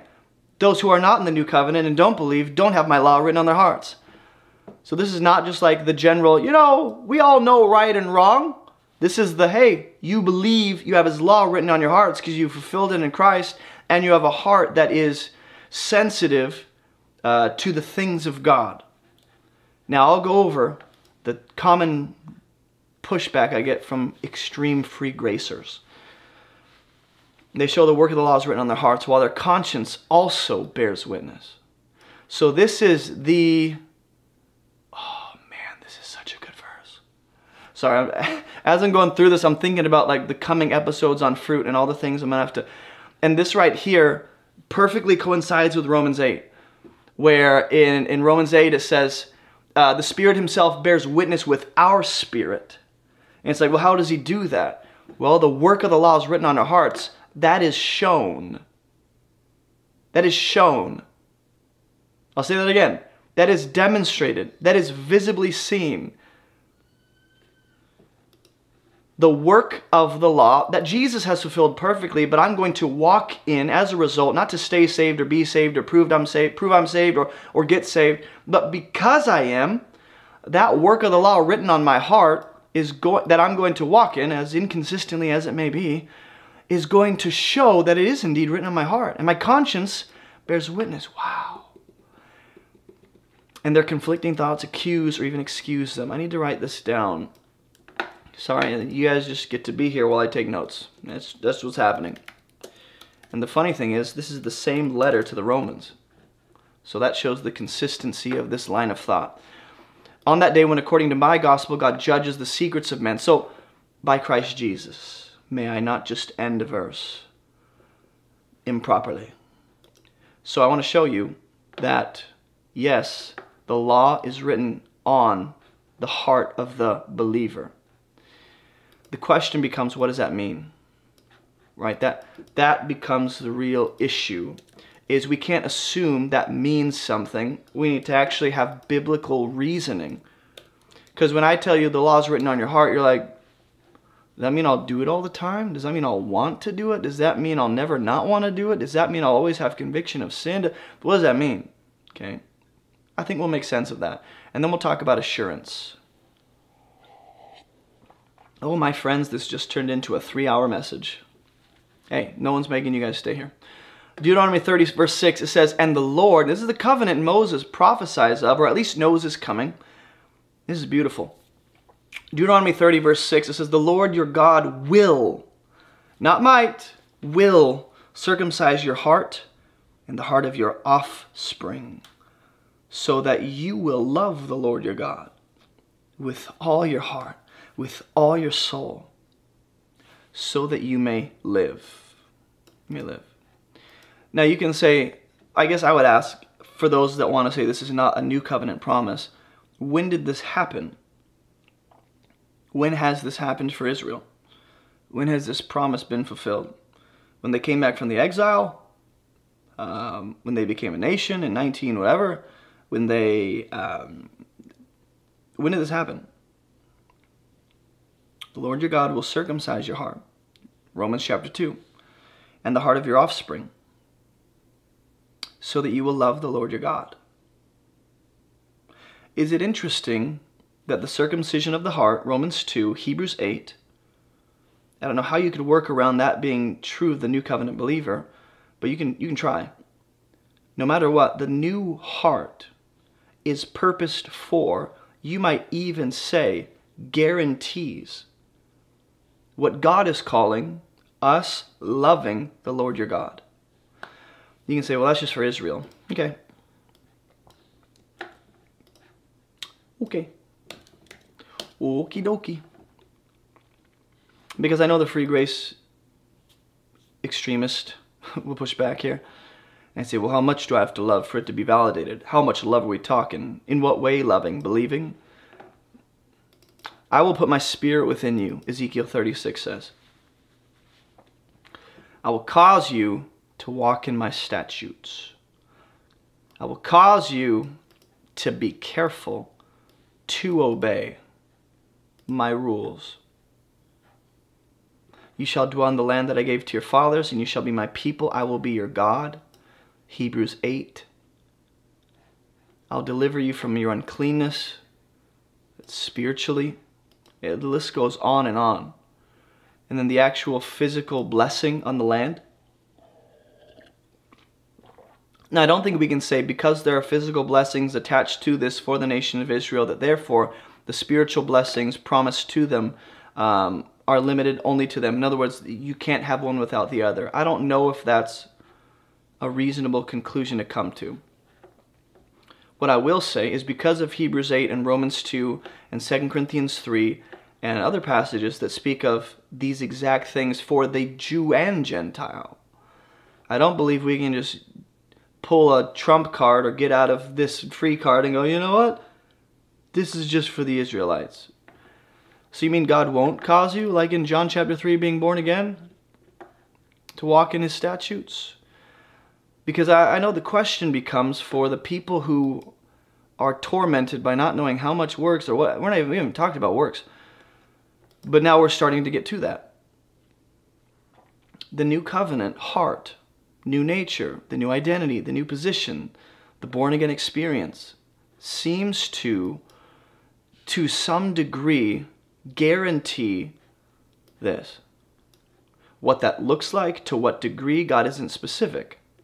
And I think that's intentional because, again, the parable of the sower will help explain. But we'll get to that when we talk about fruit. I just want you to see the new heart, the new spirit that is put within who? Not just Israel. These are the people of God. And if you say just Israel, well, Numbers 15, as Marcus loves to point out, Numbers 15, same commands and statutes, not just given to Israel, but the covenant. People forget about this. The first covenant was not just for the nation of Israel. It was for anyone who wanted to come and attach themselves to the God of Israel. Sojourner, stranger, foreigner. There could be Egyptians among them. There could be people coming from the surrounding nations. There are prescriptions for how they should function as people who have attached themselves to the nation of Israel. It's not just for Israel. So in that sense, even from the beginning, Israel as a nation has always been about the heart.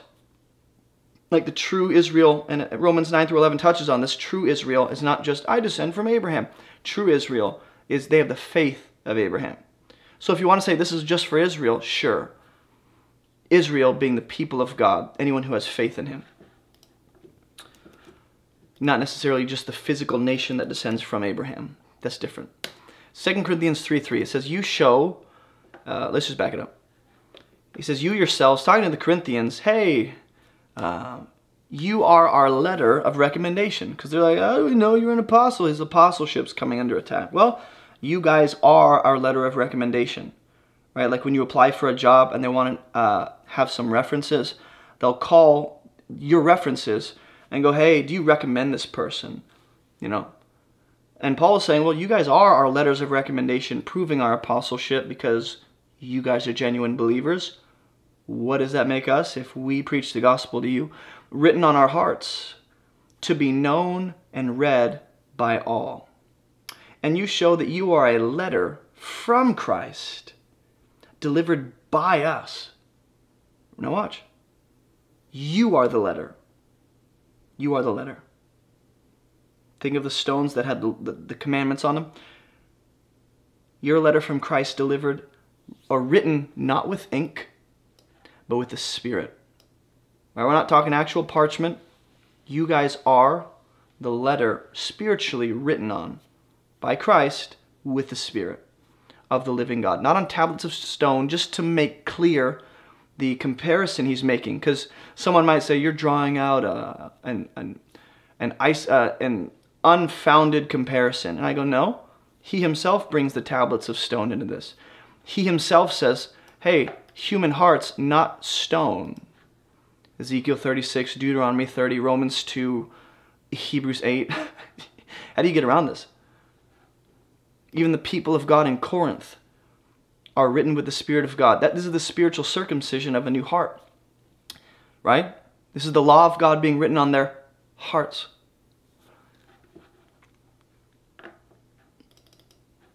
I'm going to save this. I was going to mention something. I won't. But we're going to get to assurance now. It's about time we talk about assurance. I promised you assurance. I'm going to get to that. There are 4 things I want to say about the Lord causing new covenant believers to walk in his statutes and his commands by his Spirit, with a new heart, with a new nature. There are 4 things I want to say about that. The Lord causes his people to walk in his statutes by filling us with his Spirit, giving us a new heart, making us a new creation, bringing us up from the dead so that we are no longer our old selves, giving us a new identity and position in Christ. All of that, according to Ephesians 2, is for the purpose of good works. The question I often get is, what does it mean that God causes us? Is he forcing you? Now that you're saved, he forces you to always do the right thing? No. We can still grieve the Spirit. We can still choose to violate our convictions. We can still choose to do what we know is wrong. We can still choose to sin. And there are consequences in this world with that. Romans 6. Should we sin all the more so that grace shall abound? Heck no. I would say what it means that God causes us is that he enables us to be able to. He makes it possible for us, according to Philippians 2, to both will and to work for his good pleasure. It doesn't say work for salvation. It doesn't say work for evidence to know we're saved. It says work for his good pleasure, because I'm concerned with pleasing and honoring God now that I'm his. If I'm going to do any works, it's from a place of security, not a place of needing to be validated or needing to stay saved or keep myself saved. Right? Also, I believe if he's going to cause his people to love him, these are not just good works. Watch. These are good works rooted in a love for God and directed toward glory, God's glory. 2 things that are initiated in us is this desire to please God, to work for his pleasure, and this love for God. 2 things that an unbeliever does not have. Now, I will grant you the typical argument against this theology or against these statements from the free grace extremist is this. They'll say, well, unbelievers can do the right things. Unbelievers can do everything a believer can do. Unbelievers can want the right thing even without the Holy Spirit. Like if you are an unbeliever and you want to stop watching pornography, or if you're an unbeliever and you want to stop doing drugs, or if you're an unbeliever and you want to stop, lashing out in anger. You can have the same desires to do the right thing and avoid the wrong thing that a believer has. I'll grant you that. I'm not denying that. So the question becomes, what's different about the believer if the Spirit of God and a new heart and a new nature guarantees something different, to walk in His statutes, to love Him, okay? What is the Spirit of God actualizing in us to be different than the world? What does it mean for God to cause us to desire to walk in His ways? Because if unbelievers can do every work a believer can, what makes a believer different? It doesn't guarantee you'll live holy. Here's what I will say. It does guarantee love. However you quantify that, I think you can define it in Scripture. The new heart and the new covenant self guarantees love for God. He says, I want to make you new so that you will love me. What's the underlying assumption? That loving Him is made possible because of what He's done now in Christ. An unbeliever can't love God. When an atheist goes, I can do everything you can, you go, no, you can't. You can't love God. You don't believe He exists. The second thing you can't do is desire His glory or work for His glory. God is going to produce, as we'll see in the fruit section, whatever good works are produced in us, through us, good fruit, good works, God gets all the credit. It's all for His glory. We partner with Him, so it's not to the neglect of our free will. It doesn't violate our free will. But I do have a new desire to love and glorify God through those good works. An unbeliever can go and do charity for self-righteous reasons, or to get a girl's attention, or maybe even just to help someone. Okay, I'm not saying it's always selfish. But a believer, I'm going to do the same thing, but it's for the glory and honor of God because I love Him, I love His people. Different motivation, different desire, different end result, different source. God's partnering, I'm partnering with God to do that. The unbeliever's on his own, maybe boosting his moral ego to feel good about himself and I'm a good person. Believers are different. So I would say what the Spirit actualizes in our life when it comes to works that God is the source of, that He gets the glory for, but He uses me to do. What the Spirit actualizes is different. The new nature and Spirit are given so we don't just avoid sin, but so we want good things. When it comes to the unbeliever's desire to do good things, I won't make a general statement like that. But that's all I want to say about that right now. Now we talk about assurance and confidence, okay? Assurance and confidence. Notice how I am trying my best not to say anything that isn't backed by at least 2 or 3 scriptures. Do you understand? I'm not just telling you a bunch of garbage and being like, it's somewhere in the Bible. I'm doing my best to load you up with all the biblical understanding.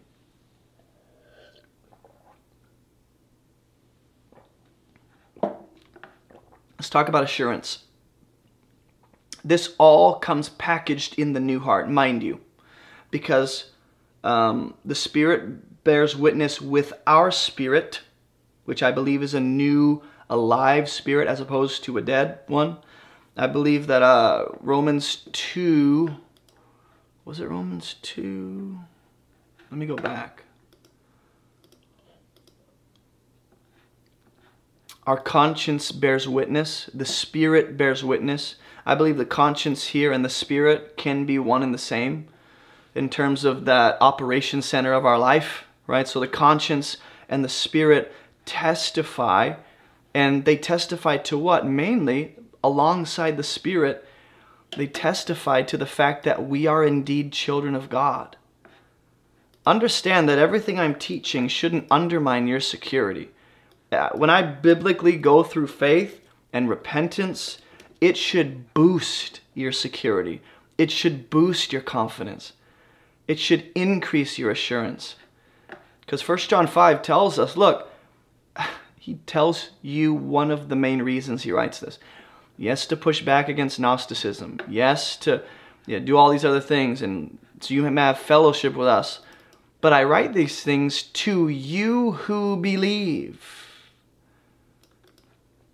Quite possibly, are there people whom he's writing to who do not believe? Dun, dun, dun. I write these things to you who believe in the name of the Son of God, that you may know. What? What can we know? You can know that you have eternal life. And this is the confidence we have toward him. I don't know. I don't even know if I have eternal life. Bro, that's like the first... I don't want to put people in categories at all. This is not my intention. But it's like you can move past the whole, am I saved, into such a confidence where you have confidence that if we ask anything according to his will, he hears us. That does seem to necessitate knowing I have eternal life. How can I know he hears what I'm asking for if I don't even know if I'm a child of God? So it seems like knowing my position in Christ, knowing I'm his, is a prerequisite to knowing he hears what I'm asking him to do. And if we know that he hears us in whatever we ask, we know we have the request that we have asked of him. So this is not just God pays attention to me. This is God will act. And we've talked about faith in the past as it relates to prayer. So I don't need to bring that up. But there is assurance and there is confidence. You are, I don't want to say supposed to, because that'll trigger people. There is confidence and there is assurance that you and I have permission and reason to have. Don't think it's arrogance. Don't think it's pride to be sure that you believe. That's not pride. It's not pride to take God at his word and to know you're his. That's quite the opposite. It's not arrogance to know I'm secure in his work. That's humble admission of what God says. Hebrews 11:1, faith is the assurance of things hoped for. It's assurance. Acts 17:31, Paul talks about how God has given us assurance by raising Jesus from the dead. So my assurance in Christ, or my assurance that I believe, or my assurance that I'm a child of God is not rooted in nothing. It's built on the foundation of the evidence we have for the resurrection. We have much evidence. He raised him from the dead. There's the assurance that you can trust in him. Or Acts 2:36, let all the house of Israel know for certain God has made Jesus both Lord and Christ, whom you guys crucified, he tells the crowds. So he points to the resurrection, he points to the crucifixion, he points to the fact that know for certain that your faith in this Messiah is not in vain. He is who he said he is by the evidence we already have. Okay, so there is a place for apologetics and knowing why you believe what you believe and the reasoning behind it. Proverbs 3:26 at the end of the day says, the Lord, not your works, not your own conscious efforts to believe hard enough, not your own ability to work yourself mentally into knowing. It's the Lord will be your confidence. Not your works or your efforts or your holiness or your religious duty or the time you helped that family and sacrificed, not everything you've surrendered, not all that you're committed to. The Lord is your confidence. He will keep your foot from being caught. Proverbs 14:26. You need to stop. The reason this whole debate is frustrating is because on both sides, lordship and free grace, there is a degree of looking at self. One side looks at self to make sure there's enough evidence and proof that I really believe. The other side is looking intrinsically for a kind of subjective, I need to know I believe. Because they don't say there's fruit, they don't say there's evidence, so it's purely based on whatever their conscience or inner self testifies to. And I'm not making a generalization about both groups. I'm saying people within both groups. Even if you're like, works mean nothing, amount to nothing, they don't earn salvation, I don't even look at my works, I'm not even concerned with what I'm doing. Wherever you, or if you're like Lordship, you're like, everything I pay attention to, the Lord, it helps me stay convicted so I don't make a single mistake.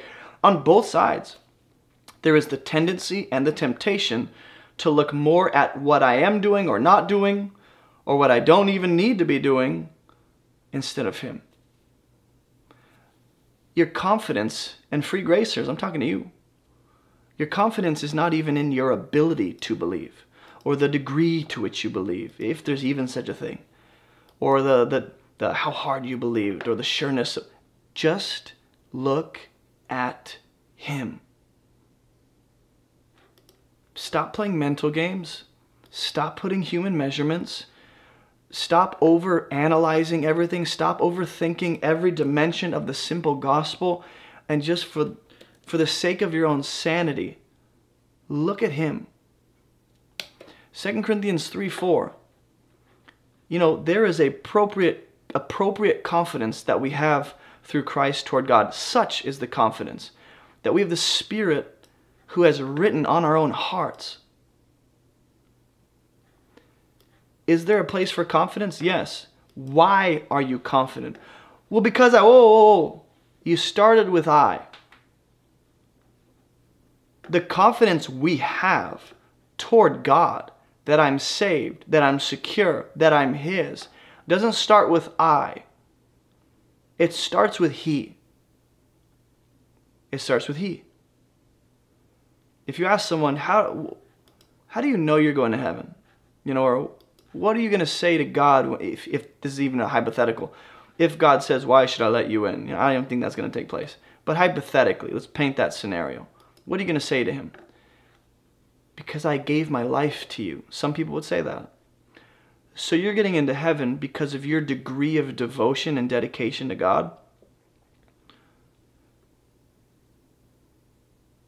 No, you're getting into heaven because His Son made way for you to be there.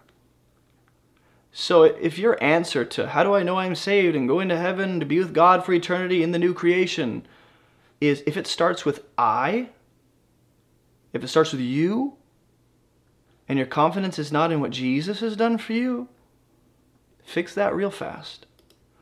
Because you have permission to be confident. And if you're putting confidence in the wrong thing, of course you're going to walk around with your head down.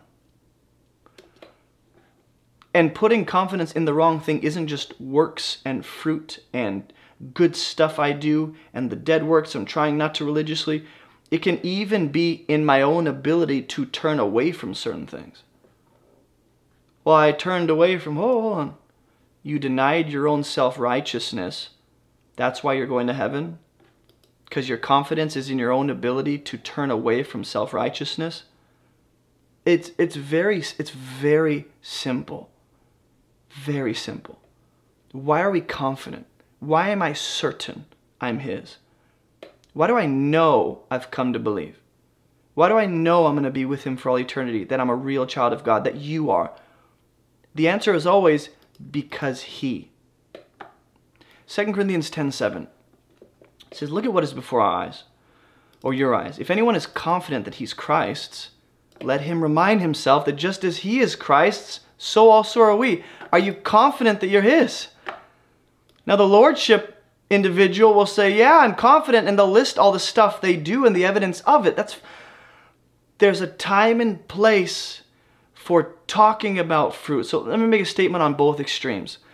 There are people who say, don't talk about the fruit or the works God is doing in your life, lest you be prideful. It's not prideful or boasting to talk about what the Creator of the universe is doing with a weak vessel like me. I ain't getting any glory or credit. Okay? In the same way, you can know for certain that you are Christ's. You can. You can. And if you start listing, well, the evidence is, well, stop. My confidence is not in the evidence for my faith. I am all for, you're going to see this in the fruit section, I'm all for what the Bible calls fruit. I'm not against it.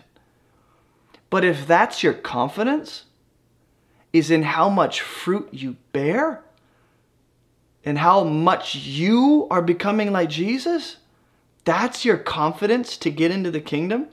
That's your confidence you're his? Wrong. I should never have any amount of confidence to stand before God rooted in even the things he does in my life. It's what he has done for me, not even what he does through me. Don't conflate the two. What God has done for me without my efforts is the reason I'm saved, not what he does through me with my efforts. Some of you are very uncertain and shaky and fearful and insecure because you've found yourself more often than not finding confidence in the evidence you see in your life of the faith you have, rather than he is my confidence. So yes, you can find confidence in your works to save you. Wrong.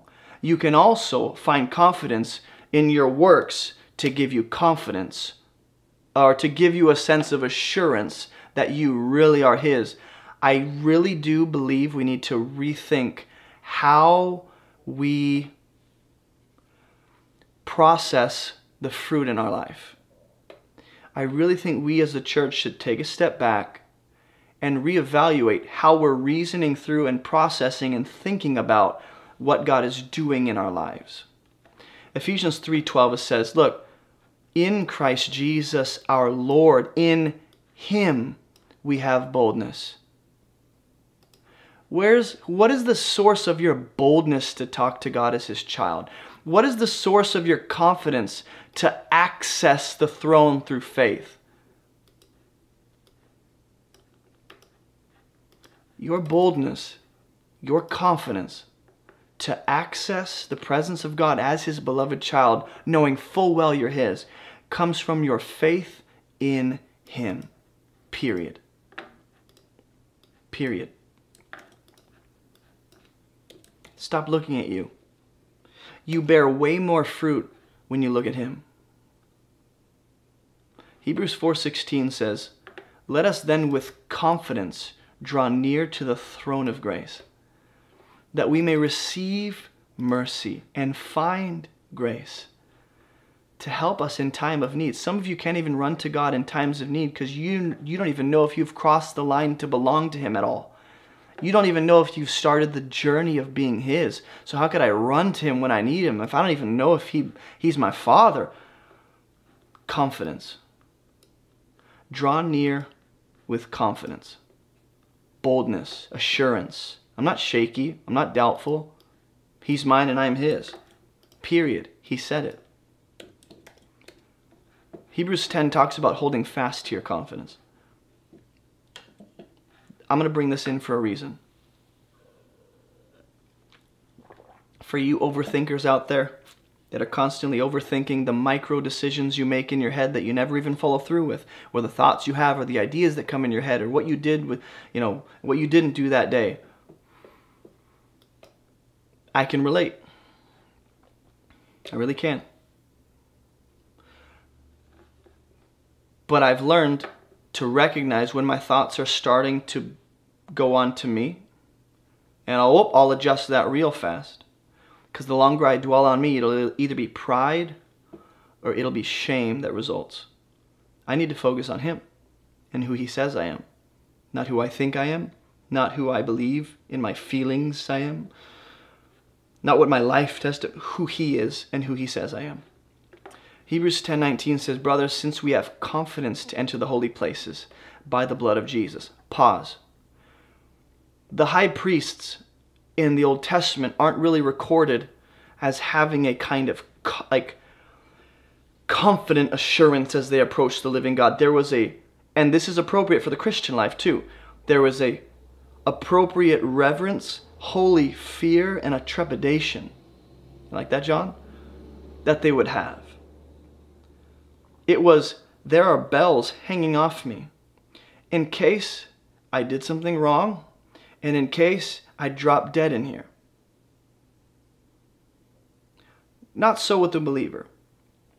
I'm not approaching God thinking, just in case you slay me, I have a couple works in my pocket I'd like to present. It's, you're my confidence.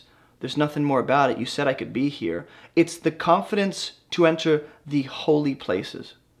You're not just going where the high priest goes on the Day of Atonement. You're going beyond that. You understand that, right? You're not going into a building, in a physical look. You're going into the spiritual, holy throne room of God. And you have access to that with confidence.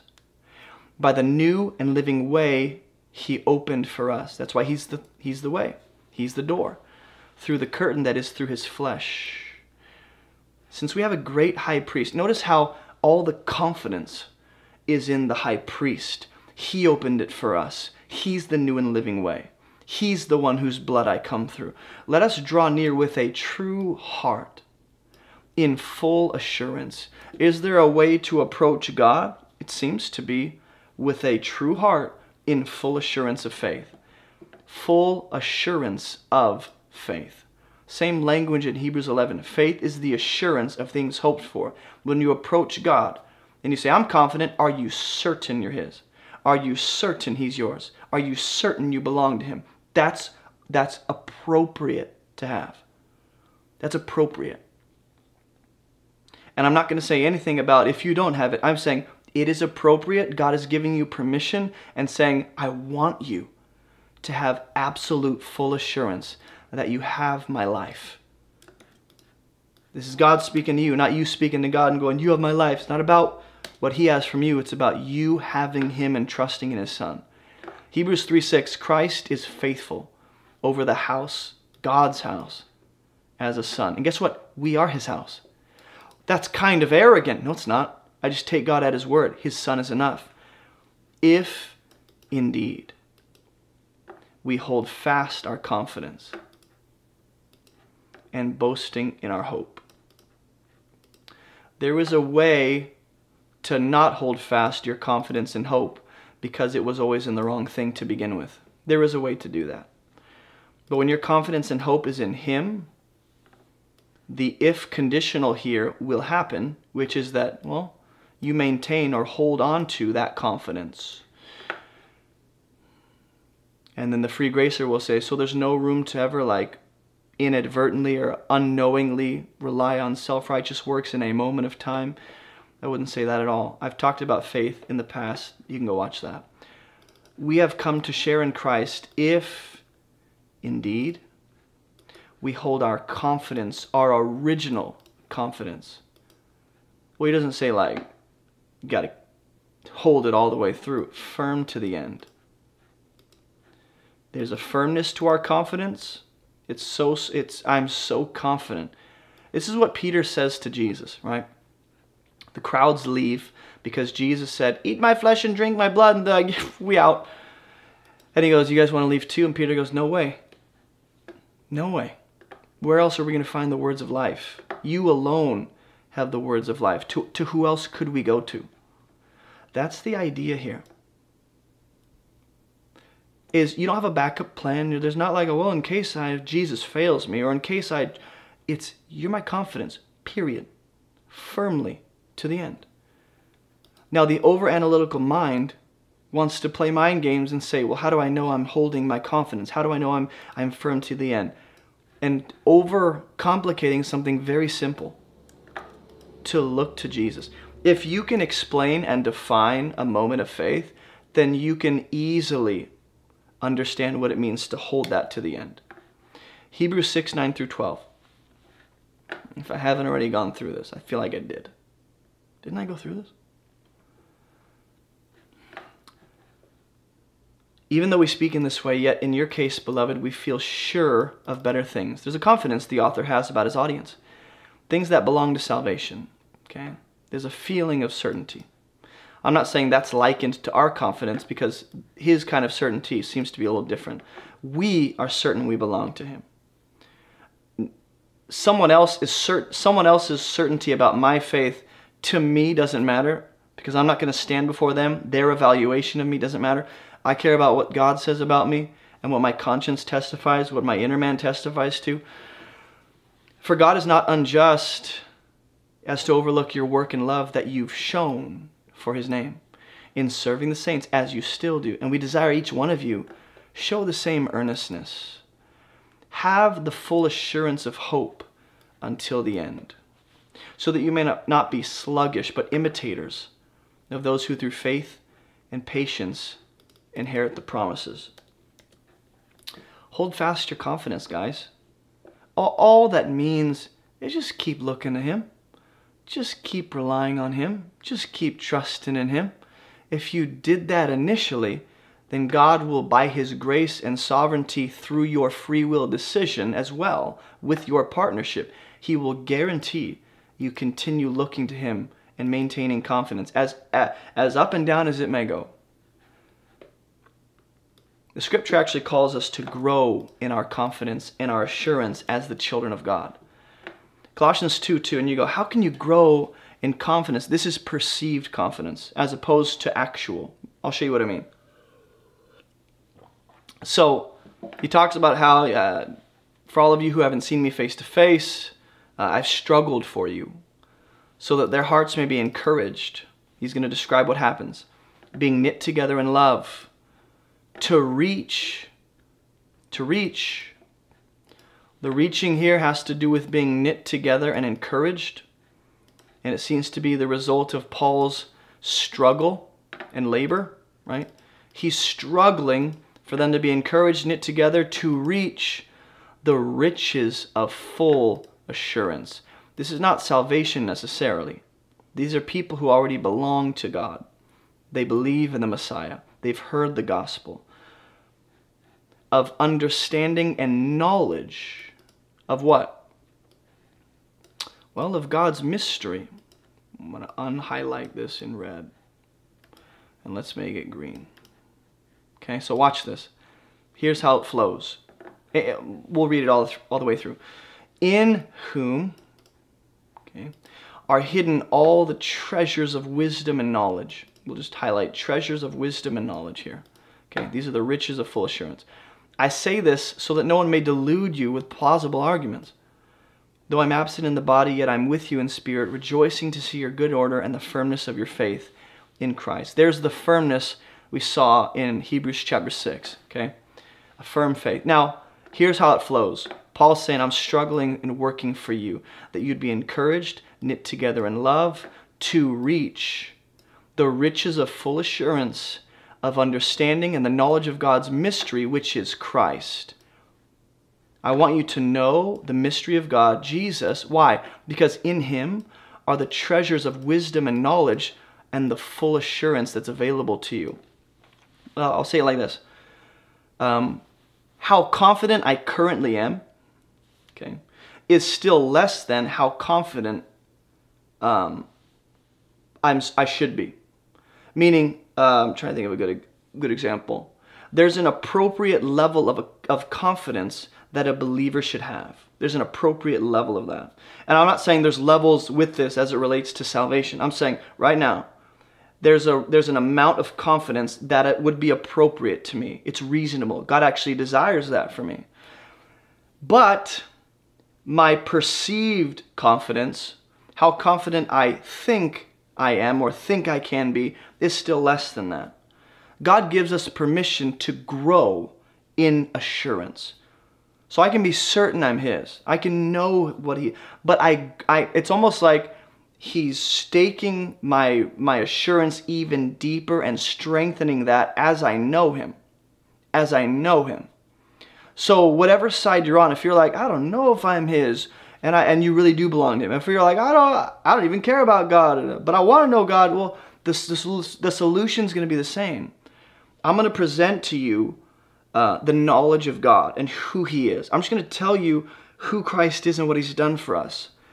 And by looking at him, by knowing him, there's something about how confident I become is how confident I'm allowed to be. How confident I ought to be, right?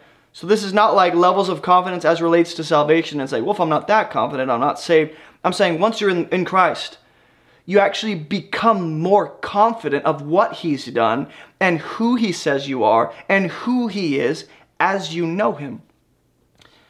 Right? So there's like this much confidence available to us. This much. Like when kids measure stuff, I'm this big.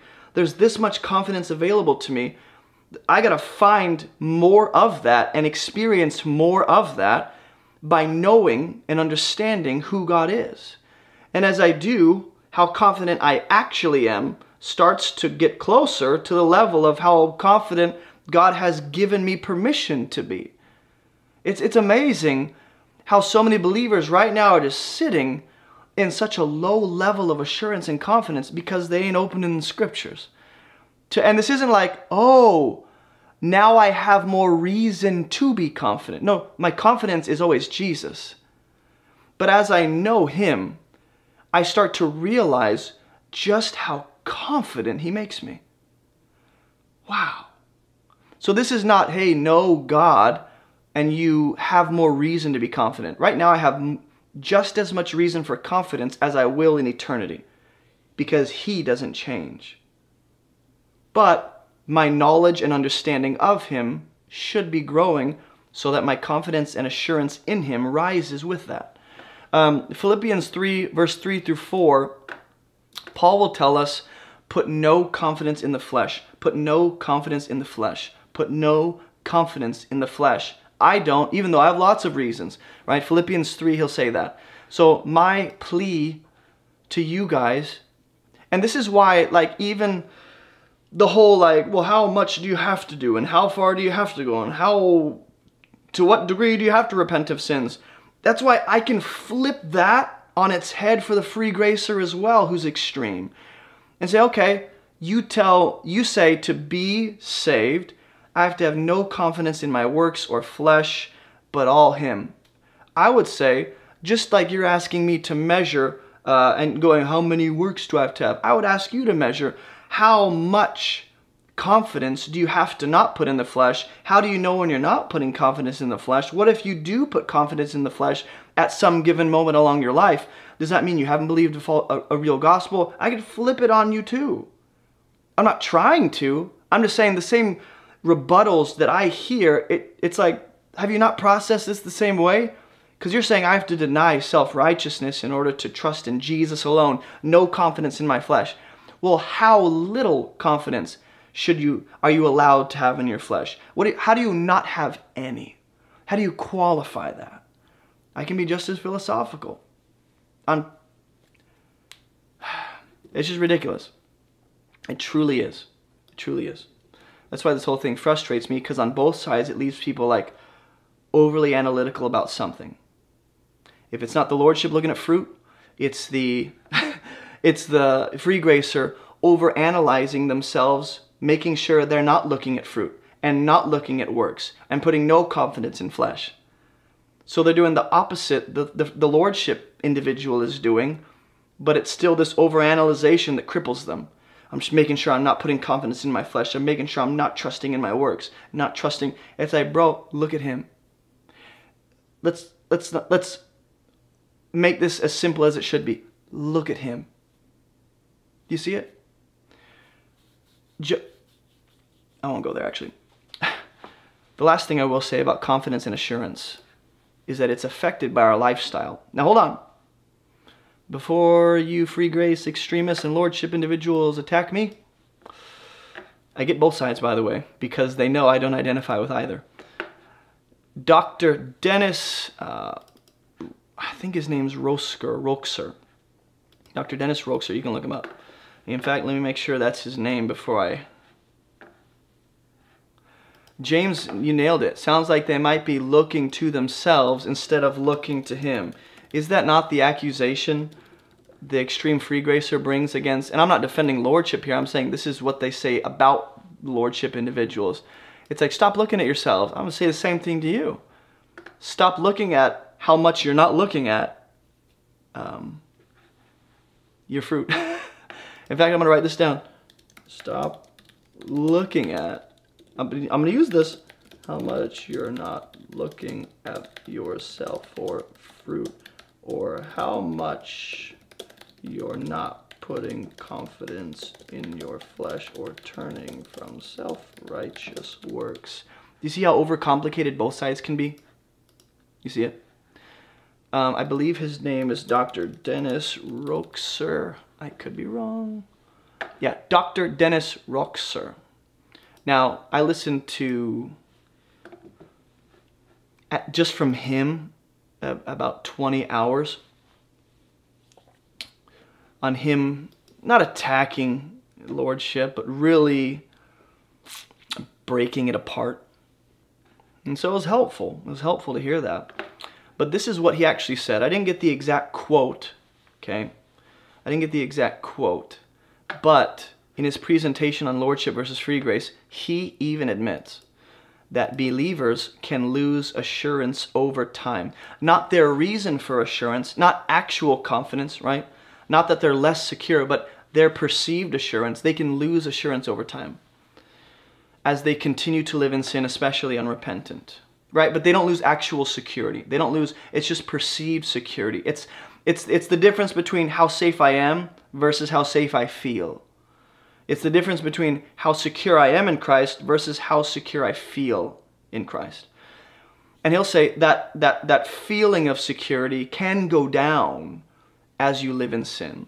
Now, if there is no direct correlation between salvation and the fruit that's born from faith, I would have to ask, why is that a logical conclusion for him? Why are the two things connected? But let me just prove to you in Scripture, 1 John 3:21, it says, "Beloved, if our heart does not condemn us, we have confidence before God." You know, 1 John talks about how, like, your heart will try and condemn you. It's almost like I'm more vulnerable to the lies of my own flesh. I'm not going to say heart because you guys will get on me. We have a new heart. Okay, just to avoid that terminology, there are times where my own flesh or my own unregenerate self, still, whatever you define that, where I will try and convince myself, or the world will try and convince me, that I'm not as secure as I think. And I'm more vulnerable to that deception or those lies when I'm in sin. You know what I mean. You know what I mean. You and I both know exactly what I mean. When you have just sinned, or you struggle in sin, or you're in this season of really giving in a lot, and it's like, whoa, you're more vulnerable for some reason to the attacks of condemnation and shame that are lies. They are wrong. They're not rooted in truth, but they're still something we're wrestling with. And your heart tries to condemn you. Again, not hard. It says right here in 1 John 3:21, okay? So for those of you that are like, what about the fact that we have a new heart? Your heart doesn't condemn us. If our heart doesn't condemn us, we have confidence before God. You might say this is talking about a believer whose heart will not condemn them, right? So the absence of condemnation proves they're his, or an unbeliever will have that condemning heart. I don't think so. I think the point is, here, I'll try and pull it up.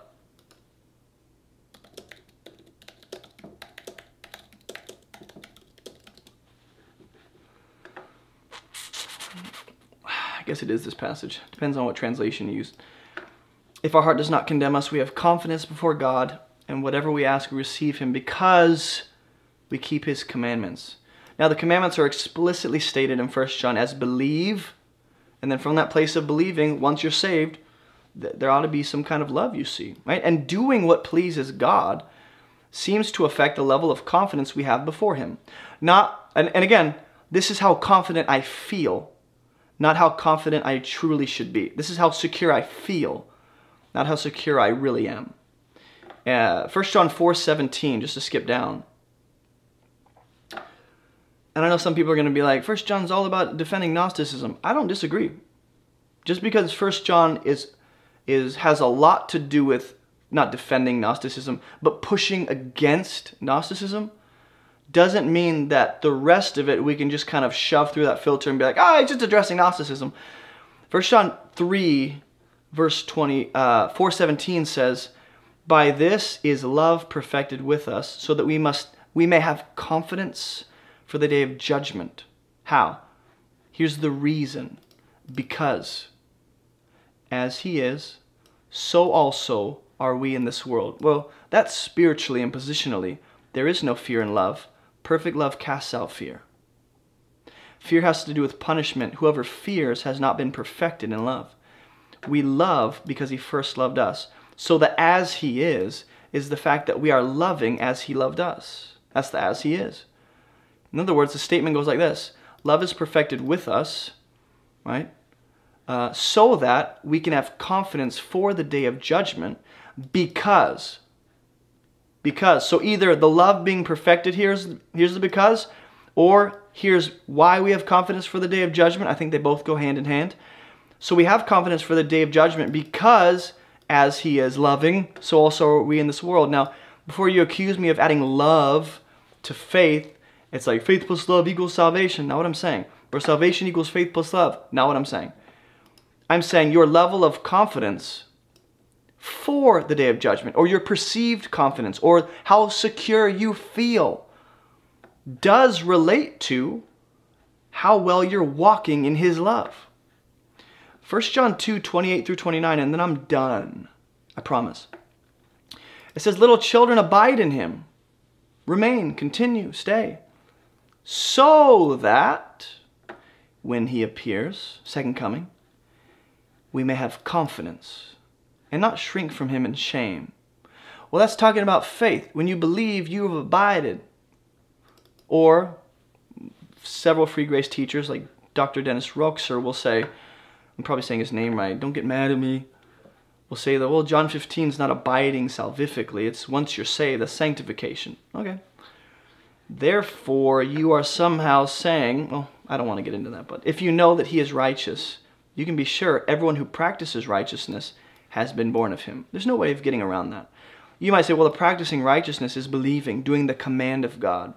The practicing righteousness is very clear. Very clear.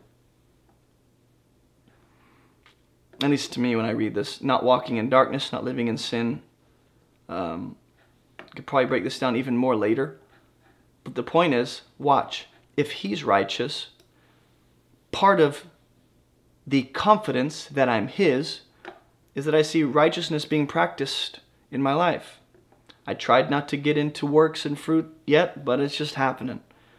We have arrived. We have arrived on the shores of talking about sanctification and fruit just in time to end. But look at the confidence we have for when he comes. Not how confident I actually am allowed to be, not how secure I really am, but my perceived confidence and the security I feel does relate to practicing righteousness as he is righteous. Now, this isn't saying, hey, do righteousness to be righteous. It's he's righteous, he makes you righteous. Then this goes back to the whole seed thing. As he is, so are we, right? He produces after his own kind. So we are going to be like him because we are righteous. Our lifestyle, practicing righteousness, living as Jesus did, does affect our level of confidence in this life. That's why some of you don't feel confident. You're like, I know I'm saved. Like, I know I'm his. I know I believe. I've been down this road so many times. Why am I still here again? You living in sin unrepentantly does affect how confident you feel or how vulnerable you are to the attacks of shame and condemnation and the lies that the world throws at you and the enemy throws at you. So I just want to say, yes, you should be assured, you should be confident, you should be certain you're his. Part of that, even by admission of this beautiful Dr. Dennis, who is an advocate for free grace, he admits our level of confidence or feeling of security does go up and down based on the life we're living, either in sin or according to the ways of God. You have to ask yourself, why? Why is that a legitimate biblical connection that even one of the better teachers of free grace admits? Why? I'll leave you guys on a cliffhanger. Have fun with that one. If you guys didn't know, this is AboveReproachMinistry.com. Everything we have available you can find on our website at AboveReproachMinistry.com. If my website wants to get pulled up, there we go. You can see it right here. Brand new podcast. all the stuff we do here is in podcast format. YouTube, we have tons of free stuff, free content. I have a book. Kind of rushing through this because my legs are hurting. You can get some merch. You can get a copy of my book. You can join our online church. What? Put your hands up if you're in the online church. It's on Discord. It doesn't mean we sow Discord. It just means we use the Discord app. We also have all these sermons on podcast, and the second podcast that every Tuesday there's an episode released all about the church and how to function as the church. So Above Reproach Church Podcast is our second podcast. And then you can always give to this ministry however you feel led. All right, guys, I'm tired. I'm out of it, to be honest. I'm gone. I'm spent. And so pray for me as I prepare for tomorrow and Friday. There's a reason I'm doing it all in one shot. There's a reason I'm pushing myself. All right. I love you guys. Keep moving towards Jesus. Pray for me. I really mean it. Like, I'm not just throwing this out there. Pray for me.